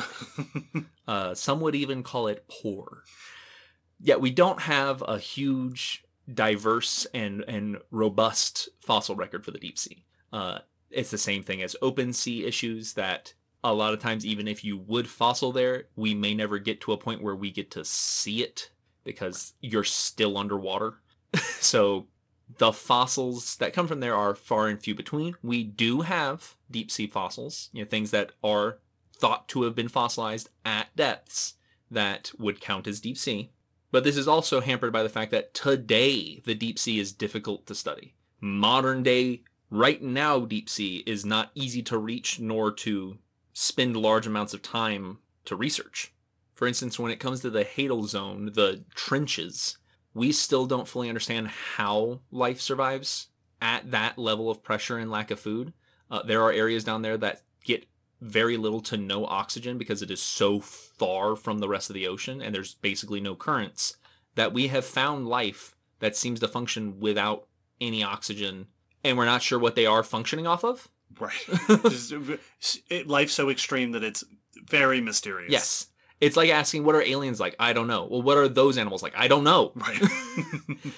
And part of this is just because there's only ever been 2 human-led trips down into the Marianas Trench. One more recently and famously in 2012 by James Cameron. But the original one was by Jacques Piccard and Don Walsh in 1960. And they went down 11,000 meters and had to stop when the windows started to crack. Which, hey, nightmare fuel. Yeah, that's when it's time to turn back. The rest of you can take a break, because that's it. But so we've only ever been down there, like down there, a couple of times literally. So we just don't know a lot. So it's hard to study today, and we don't have a lot to study from the past. It makes sense that deep sea fossils would be rare, because that's not a very life-rich environment, and also it's way down in the deep sea. Mm-hmm. But of course, ocean floor rises in some cases over time with continental building and such, and you can get various ocean deposits in places where we can access them up on continents. We have tons of, there's tons of places where you have ocean fossils up on continents because the land has uplifted over time. And you can even study the organisms in those ancient sediments to estimate the paleo depth. Yes. The paleobathymetry. So obviously if you find like coral reefs, you're in a photic zone. But a lot of this kind of study is done with things like foraminifera, where you can look at your community of foraminifera and based on what we know about their preferred habitats, get an estimate that, this particular rock formation is not just ancient ocean, but 1,000 meters deep ancient ocean, or 2,000 meters deep ancient ocean, or something like that. So we can get the occasional deep sea environment in our fossil record. Well, and that's how we're able to identify whether a fossil is deep sea when we find it, is looking at the foraminifera around it. And we're doing that by comparing it to today's foraminifera. So it's a kind of 2-pronged analysis.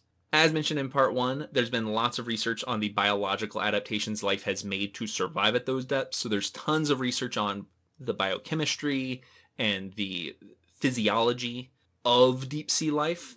But when it comes to just general evolution down there, it goes back to what you were saying about caves, where there is not one trend, because there is not the deep sea habitat. It is all of the deep sea, but in general, it is pretty much, or most of the evidence seems to agree, that the deep sea we know today, the life down there today, mostly came about or started, the ancestral form of it, formed in the late Mesozoic or early Cenozoic. Oh, interesting.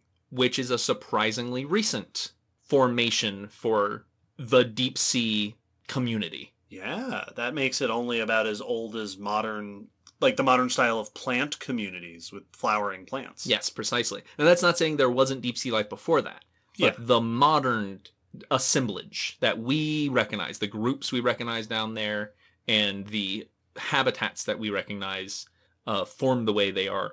Right, and that does actually make a bit more sense to me intuitively, because I remember reading about early Paleozoic ocean communities sort of gradually making their way into the deeper waters. Yep. And the Mesozoic era saw the rise of a lot of modern groups of ocean organisms.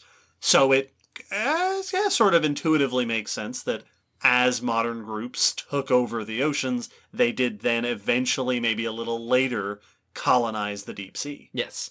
And a hypothesis that came up around this idea, and in conjunction with extinction events that would have made way for the modern assemblage to occupy the deep sea, is that there are a number of potential extinction events in the Jurassic and Cretaceous, with the oceanic anoxic events, where there was a significant lack of oxygen that could have majorly affected the deep sea, and a period of cooling in the mid-Cenozoic of deep sea water.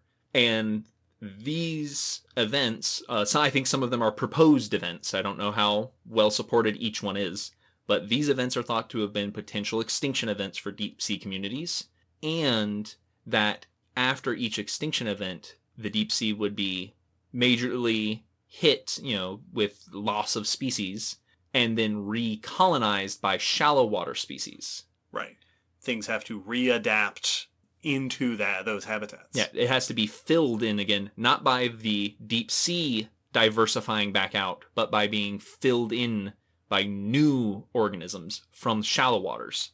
This also went along with the idea that the deep sea is a place that has preserved ancient shallow water organisms. That if something from the mid-Cenozoic came down from the shallows into the deep sea, they might have gone extinct in the shallows but have remained in the depths. Right. It acts as a refugium for at least the later version of whatever it was. Like, if a shallow water crab moves into the deep sea, presumably it is evolving into a more adapted form for the deep sea, and that might be all that remains eventually of this group of crabs. Yes, absolutely. And we do see some things that seem to kind of support this idea that there are ancient groups locked away in the deep sea.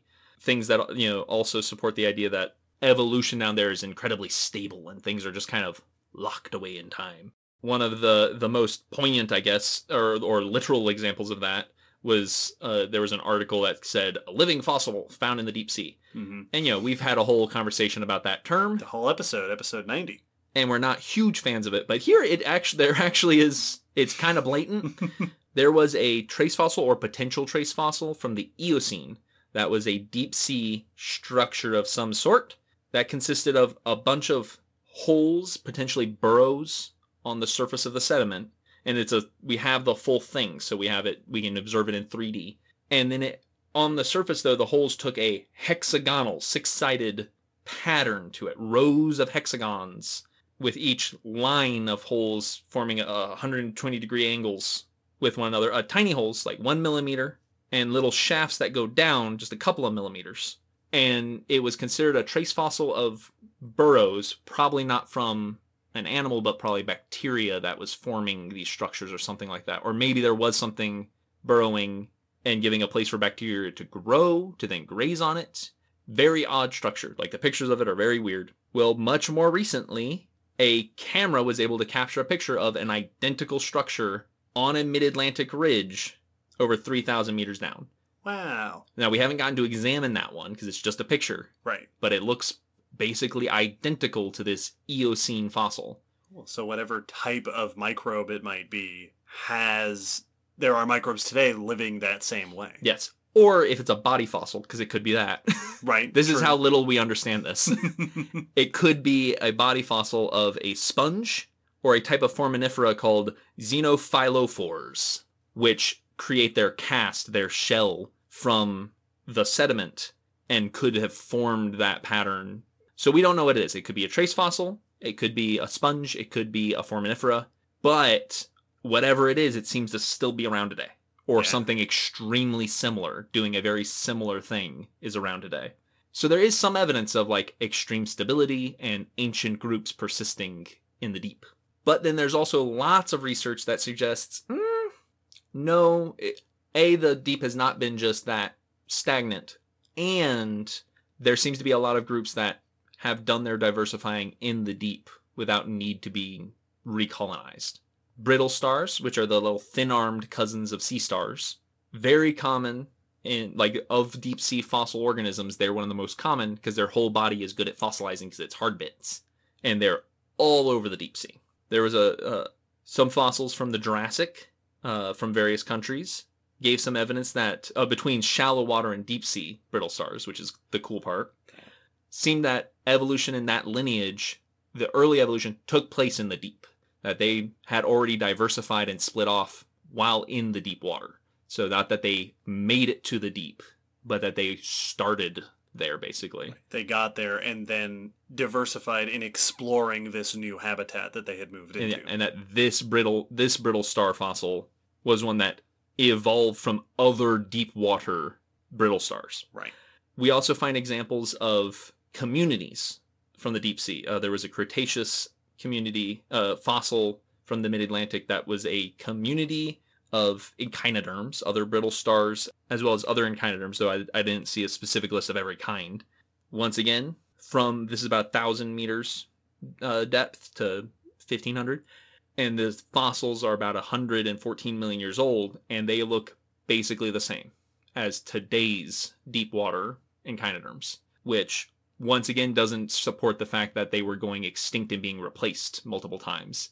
That seems that, no, that community's probably been pretty well situated, at least in this case since the Cretaceous. This is also goes against the recolonization hypothesis because a lot of those groups, most of them, don't have any fossil records in shallow waters after that point. So the fact that we have similar communities then and today, but no one from the shallows to recolonize in between then and today, means that they've been there. Yeah, that is a deep sea lineage of life. Exactly. And so there's multiple examples like this that seem to go against the idea that the deep sea's been constantly recolonized and not been diversifying itself in the deep. But it sounds like that's also still something that is being debated and being discussed. Yeah, it wouldn't surprise me if it's different for different groups. Absolutely. And even potentially different areas of the ocean, or at different times, the pattern changes. Like you said before, it's a lot of habitat, and there's a lot of organisms there. And some of them seem to be surprisingly stable, lasting for millions and millions of years. And then others, there is evidence of effects like global cooling having significant effects on the deep sea, and potentially that it is not immune to changes in the earth like we typically thought. We used to think that it was so far away that the extinctions just aren't going to reach down there. Right. If the climate changes or if land ecosystems collapse, then it's really not going to affect them down there. Yeah. But there is evidence that it actually is affected and maybe potentially significantly affected. So we may see similar, if not the same, extinction patterns in the deep sea that we see in other fossil habitats. But these things are still being researched heavily, and with a lack of evidence and accessibility, it makes it difficult. Now, though the fossils in the deep are rare, we do get fossilization, if not just of singular organisms, of the habitats from time to time. One of the most common ones we get fossils of is whale falls, which are still very scarce. There's like a handful known from each age, so it's still not a lot. But we do get fossil whale fall deposits. Typically, it is identified as a whale fall when we have a whale skeleton with something fossilized on it. Right. Evidence of those stages of whale fall community. And at least from all the examples I came across, they pretty much all seem to be the second or third stage, because you're not likely to preserve the shark that's eating the meat while it's there. You're preserving the things that are growing on the bones. Right. The worms and all those things. And the clams and the mussels that are attached to the skeleton. One of the interesting things with this is that we do see major changes in these over time. Food falls in general, because there were no whales for a long time. And we do have food fall fossils from other organisms, plesiosaurs and ichthyosaurs and ancient marine reptiles and stuff like that. There was recent research in 2019 where they sunk the alligators down. Yeah, we talked about that. Yep, we talked about that in the news, and that was to try to see what things might have been feeding on those ancient reptiles. And are alligators and crocodiles that make their way out the ocean still preserving those communities? Right. Or is a reptile fall different from a whale fall? Yes. Sea turtles would also fall in that category. But one of the other interesting things is even among whales, we see a shift as whale evolution goes along. Because the earliest big whales, like Basilosaurus, showed up 40 million years ago in the Eocene. And we have individual fossils, but I didn't find any listings of whale fall fossils of them. Our fossil record of whale fall communities really shows up when the big filter feeding whales come around. So 30 million years old is our oldest whale fall fossil, and that's when we start seeing the big filter feeding whales, the truly massive whales. Right, blue whales, humpbacks, etc. And where their diversity really spikes. And so really from the Oligocene onward is when we see significant whale fall fossils, and the whale fall community really picked up. And while most whale fall fossils are because there's something growing on it, like a clam shoved up in the skull or something, we do get some that have mineralization on the skeleton that's evidence of those bacterial communities growing on the bones. Oh, cool. There are pyritized skeletons that show evidence of possible microbial activity on the surface of the bone. Evidence of stage 3. Exactly. And so that's one thing we can also track is, with the few fossils we have, how have the communities shifted or changed over time? And what patterns do we see there? Yeah, another thing that I believe is the case for falls over time is that the organisms that make up the fall communities have themselves shown up and disappeared over time. Yes, absolutely. I remember reading about an ichthyosaur fall several years ago where, if I remember right, this has been several years, but the paper made the point that they didn't see evidence of those bone worms, the Osedax worms, because they hadn't evolved yet. Yes. Those bone specialist worms, part of food falls for a long time because they didn't exist, and that's a more recent thing. Yeah. And on that note, at least on one of the fossils, a Miocene whale fossil from Japan, it was noted that of the things on the skeleton, none of them were the same as the whale fall community members we see today. Yeah, that makes sense. They were similar roles in organisms, but none were the same. So there is a turnover.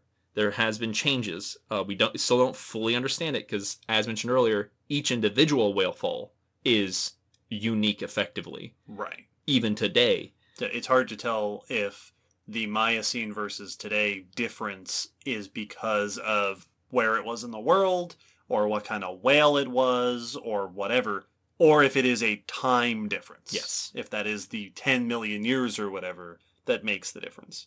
We also find fossils of vent communities, Yeah, we do. but also the communities on the vents. So hydrothermal vents are very interesting as far as it goes with deep sea habitats, because they are one of the earliest evidence of a habitat on Earth. Vent fossils have been dated back, the oldest one I was able to find, back to 4.2 billion years old in the Hadean, and has potential evidence of life on it.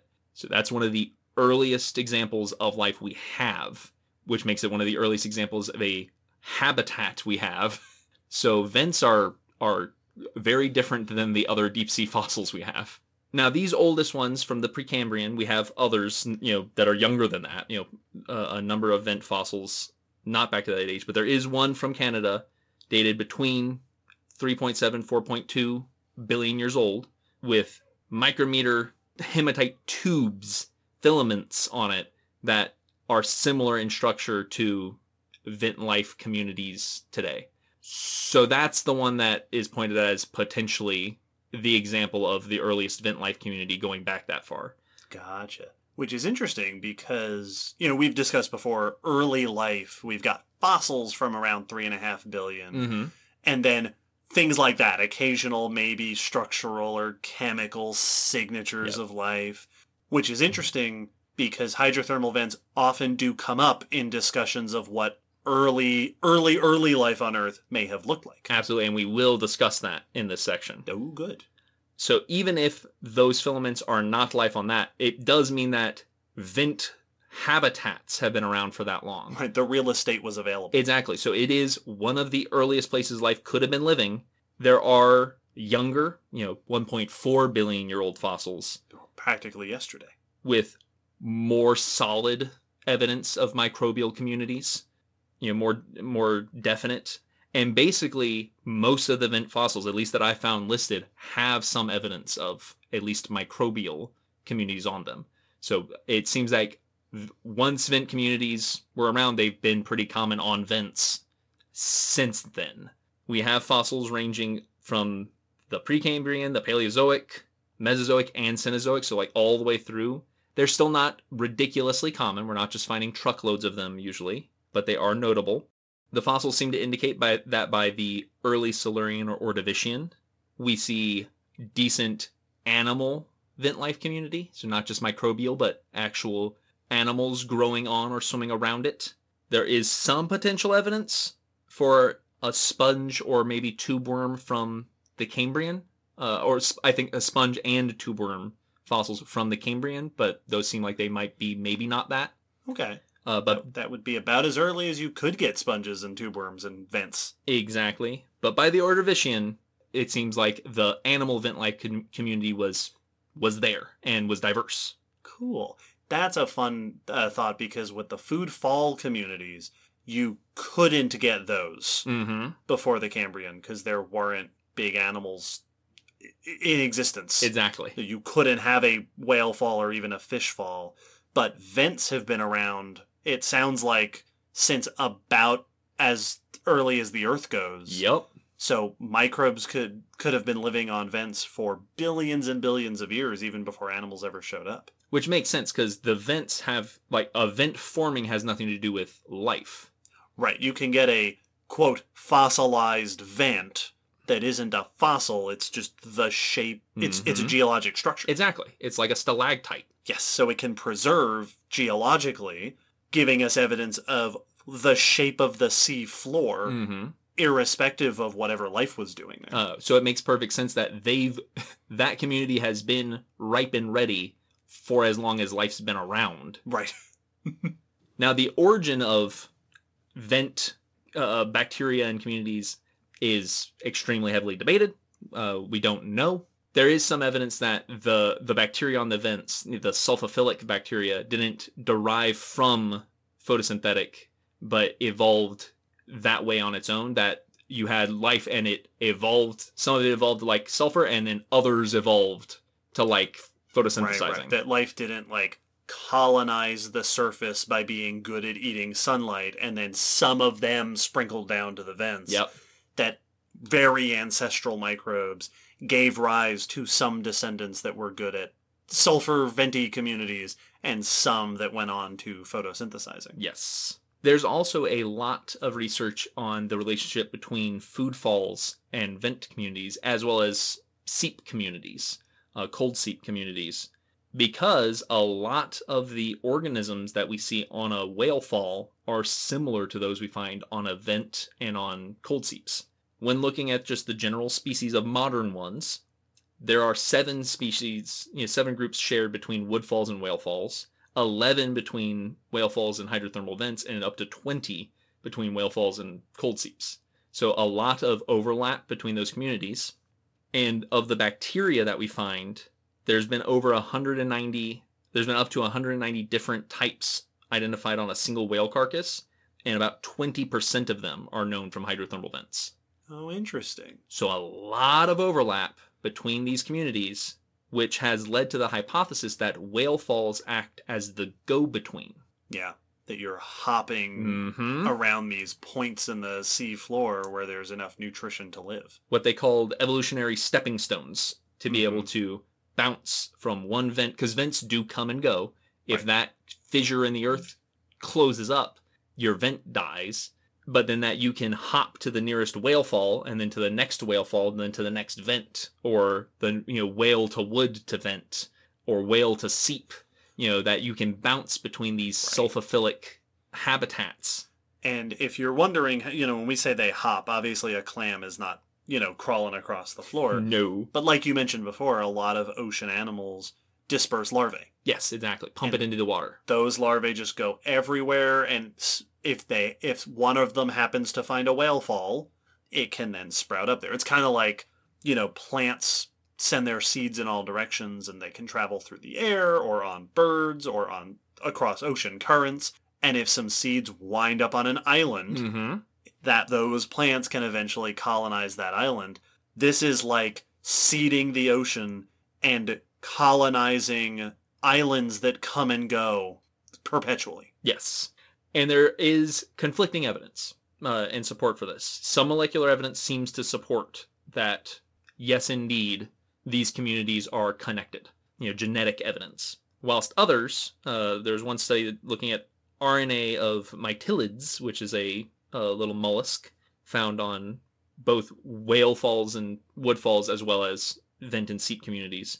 The RNA research linked that whale and wood falls were much more similar than they were to seep communities and vent communities. Okay. So didn't seem to be as strong a connection. Potentially, there is also at least one whale fall fossil from the early Cenozoic, around the Oligocene, that seemed to lack the sulfide communities, that didn't have those sulfophilic bacteria or organisms that were growing on the bones. They were much more similar to today's wood falls in their numbers and their makeup, which may have meant that the sulfophilic stage, that final third stage of the whale fall, didn't come around until the early Miocene, like 11 million years ago, when we got big enough whales with enough oil and fat content to support them.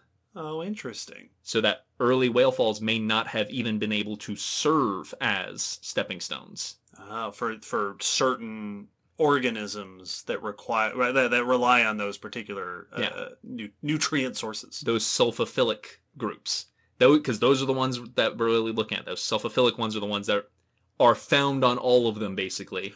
Right. Yeah, we understand how sharks get Yeah. place to place. Yeah, that's easy. But yeah, the microbial communities are the things that are really digging in. So there is some genetic and some fossil evidence that says, well, maybe today it could work that way, but it doesn't seem like that's the way they've been working. Yeah. And there may not be that much community crossover as we think.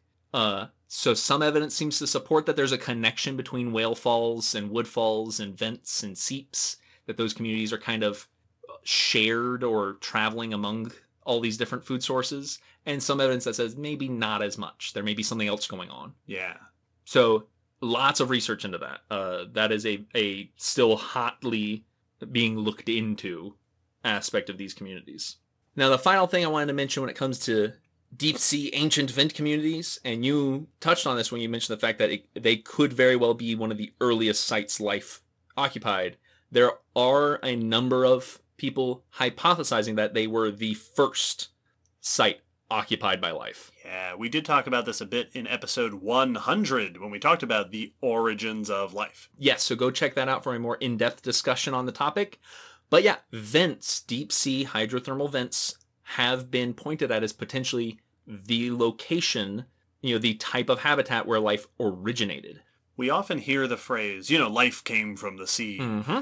And generally speaking, what people are referring to, we know that life existed in the ocean before it went anywhere else. Yes. This is true for basically all major forms of life. Mm-hmm.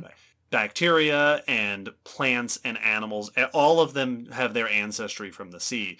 But that doesn't necessarily mean the depths. Yes. You know, shallow oceans, light areas, places where you can photosynthesize, all that are the sort of life-rich sections of the ocean that we're often referring to. These hypotheses suggest that no, in fact, if you go back far enough, it might actually have originated way down where there wasn't sunlight to support it. Yeah, if we were magically able to just bing, go and identify and find the first cell that ever was, that it would be on the side of a hydrothermal vent. Right. And now, you mentioning those other habitats, there are plenty of hypotheses pointing to lakes and shores and shallow water for life to start. So it's not like this is the only one, but there are some potentially convincing lines of evidence pointing to vents to at least be a very ideal place. Right, a candidate. Yeah, we don't have, oh yeah, this is the first cell, definitely. This fossil, they've got, the serial number is 0000001. Earth specimen number 1. Yeah, we don't have definite, but there is some evidence that really seems like it could have been. One of these is just the fact that the microbes we find on hydrothermal vents today share a lot of features of what we expect very early life microbes to have been like just feature-wise. Right. The microbes that live in extreme environments today may have been quite well suited for the very extreme environment that was the early Earth. Precisely. So it does seem like there's probably, if not a close relation, a very close association between vent life community that we can observe and what earliest life was like. There's also the fact that, and we go into more detail on this in our Origins of Life episode, but one of the main stepping stones we have to figure out for life to form is for organic molecules to form. We need to get organic structures that we can then make organisms out of. And typically those structures are made by organisms. That's where they come from today. But they had to come from somewhere else before there were organisms. So we look at, okay, what features, what functions, what processes on Earth can form these things without life's help. And we found a number of them. Lightning strikes have been talked about, things like that. But hydrothermal vents are another place in these extreme heated environments that we have seen the potential for organic molecules to be formed spontaneously. Yeah, the Earth can create the building blocks of life in places like that. Now, I don't know that we've ever directly witnessed a hydrothermal vent do it for sure, but synthesized experiments recreating the situation, the attributes of a hydrothermal vent have successfully created organic molecules. They indicate that it's possible. Yes. And they've even been able to go so far to say that if vent communities are where life originated, it was probably more likely white smoker vent communities. Oh, instead of black smokers. Yeah. That it was more, that they have a more ideal set of minerals and chemicals going on to create the right molecules, so it might have been there. The logic, at least, lays out very well. We don't have the evidence to confirm it, but all of the pieces are there, and the way we see them today sure does seem to look like what we think it might have been like in those earliest days. So as we sort of, over time, have narrowed down our leading hypotheses for how life could have originated, hydrothermal vent communities of first life has remained one of the big topics. Absolutely. That we keep talking about. It also, and this is a different discussion, this is episode 26, Mm-hmm. but has implications for if we ever find hydrothermal vents active on other celestial bodies. Because we have found evidence of either vents or similar geological processes on other planets and moons in our solar system. Right. Because they can also be created by other means. There have been impact craters with evidence of similar vent-like structures. Well, like you said, they tend to form in our oceans at spreading centers where the crust is nice and thin. Well, another way to thin your crust is to throw a giant rock at it. Just to shoot it. Put a dent in it. Yep. But, we look at other planets or moons and we go, well, maybe life couldn't form there because it's so cold or because there's no atmosphere or whatever. But in places like, for example, Europa, it's not uncommon for people to go, well, at the surface. Yeah, absolutely. But there's oceans there. Well, because a vent community has basically zero connection with the fact that there's a sun. Right. And the thing that is perhaps above everything else so fascinating about the suggestion that life could have originated on Earth at deep sea habitats, completely cut off from surface stuff, is that life today is 99.9% inseparable. Yeah, tethered from the power of the sun. Life as we know it needs the sun. Yes. So the idea that that's an emergent quality of life, that it didn't actually start that way, is a very unintuitive idea. And it also makes me think of when we talk about those groups of life where we're like, yeah, modern sloths are not a good representative of sloths through time, because ancient sloths were much different. So that's not a good example today of what they were like. That all of life could potentially fit that category where we go, yeah, all life needs light. Well, today. Yeah. You have a skewed view of it. No, yeah, sure. You and your Phanerozoic. Yeah, it's a pretty crazy concept. It almost adds to the alien aspect of how different the deep sea is to us. And the fact that it could be the origin. Yeah. So yeah, that's our discussion on the deep sea. There's a ton of things we didn't discuss. This is already going to very likely be a long episode after I finish editing it. Deep sea's a big place. There's a lot of it. Period. In all things that you could consider it with.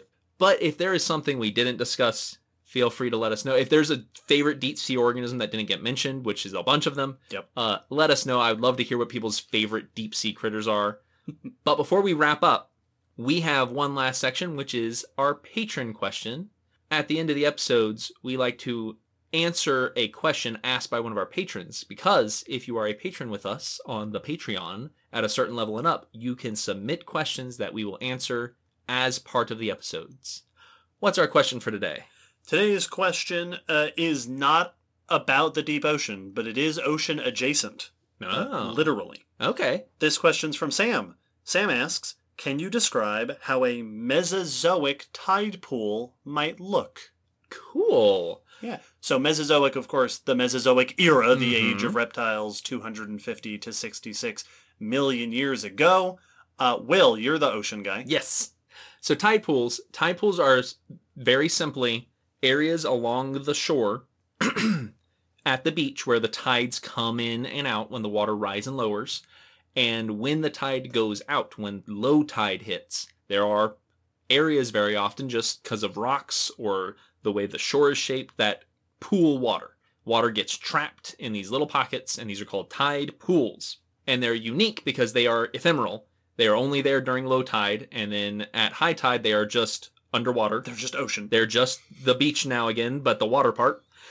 But there are organisms that are actually kind of specialized to these tide pools that have adapted to be able to hide out when the water pulls away and survive further upshore away from the deeper water, or to be able to, kind of thrive while they're isolated from everyone else. So a lot of animals that will come out in these tide pools when the tide's away and all the bigger predators are gone, and they can hang out in their little neighborhood.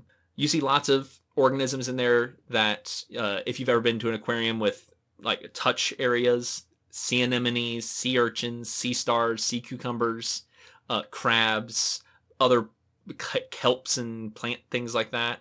Octopus have been known from tide pools. There are also sharks that specialize in tide pools, little tiny cat sharks and dog sharks.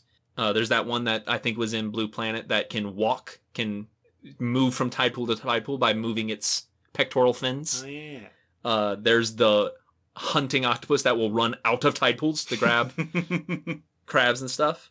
As far as Mesozoic tide pools, a lot of the Mesozoic would probably look pretty similar to today.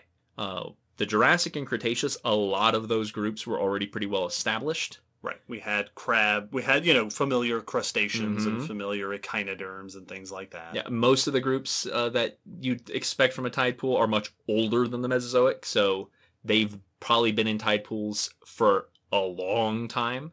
We probably would see a shift in the mid-ish Mesozoic, because that's when the Mesozoic marine revolution happens, which we've mentioned a few times before. This is a time when we see animals adapted to eating tough stuff increasing and armor and defenses increasing in ocean life as the dynamic between predator and prey shifted.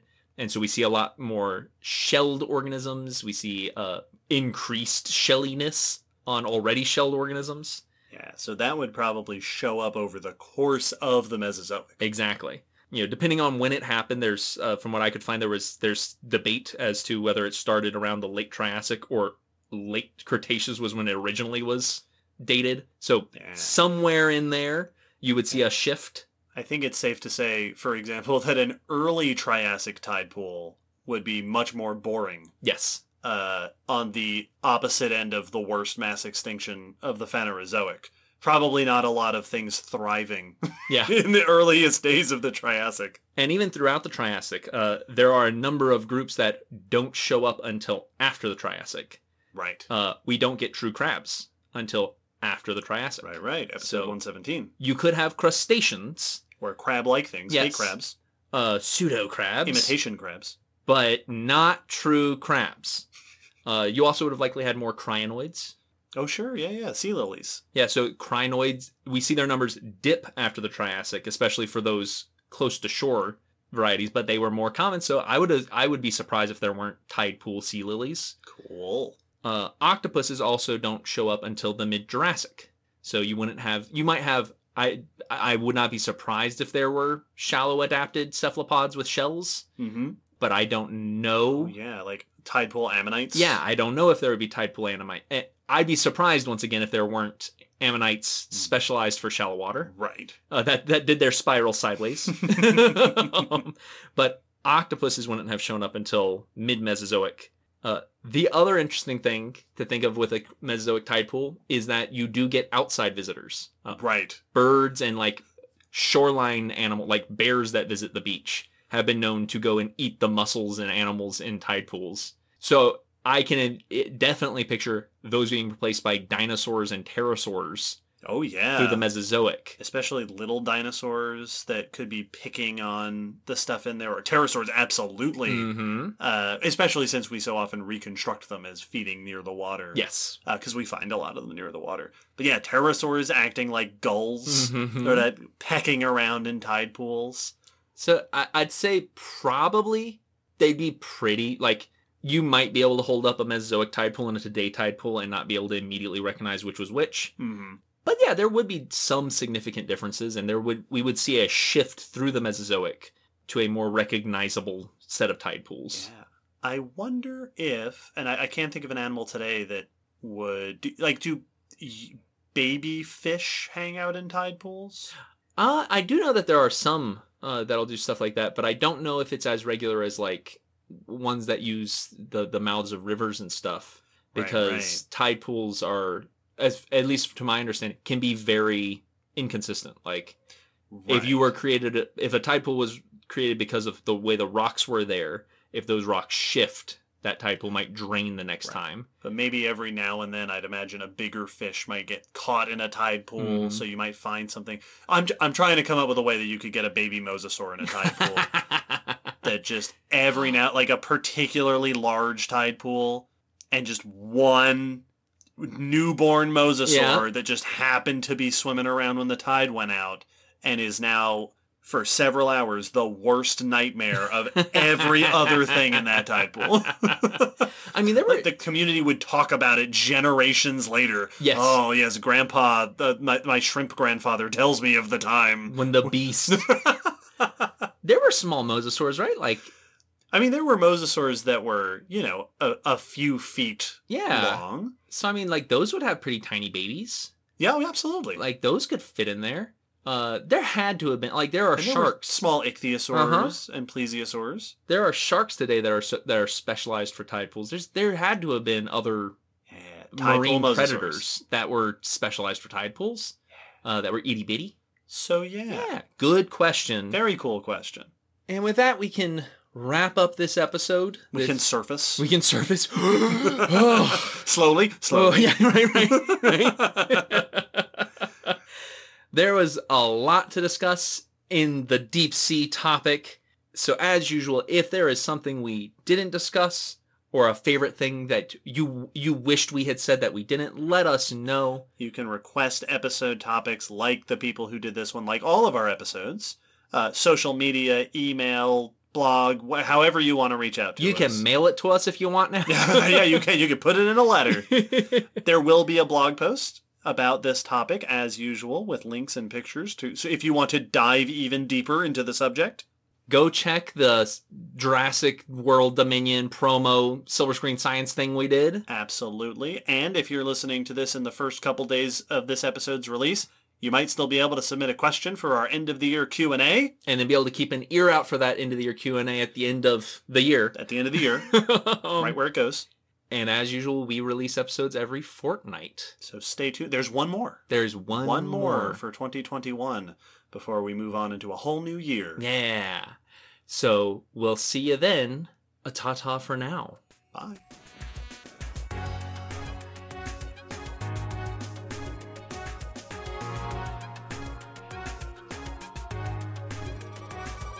Thanks for listening to the Common Descent Podcast.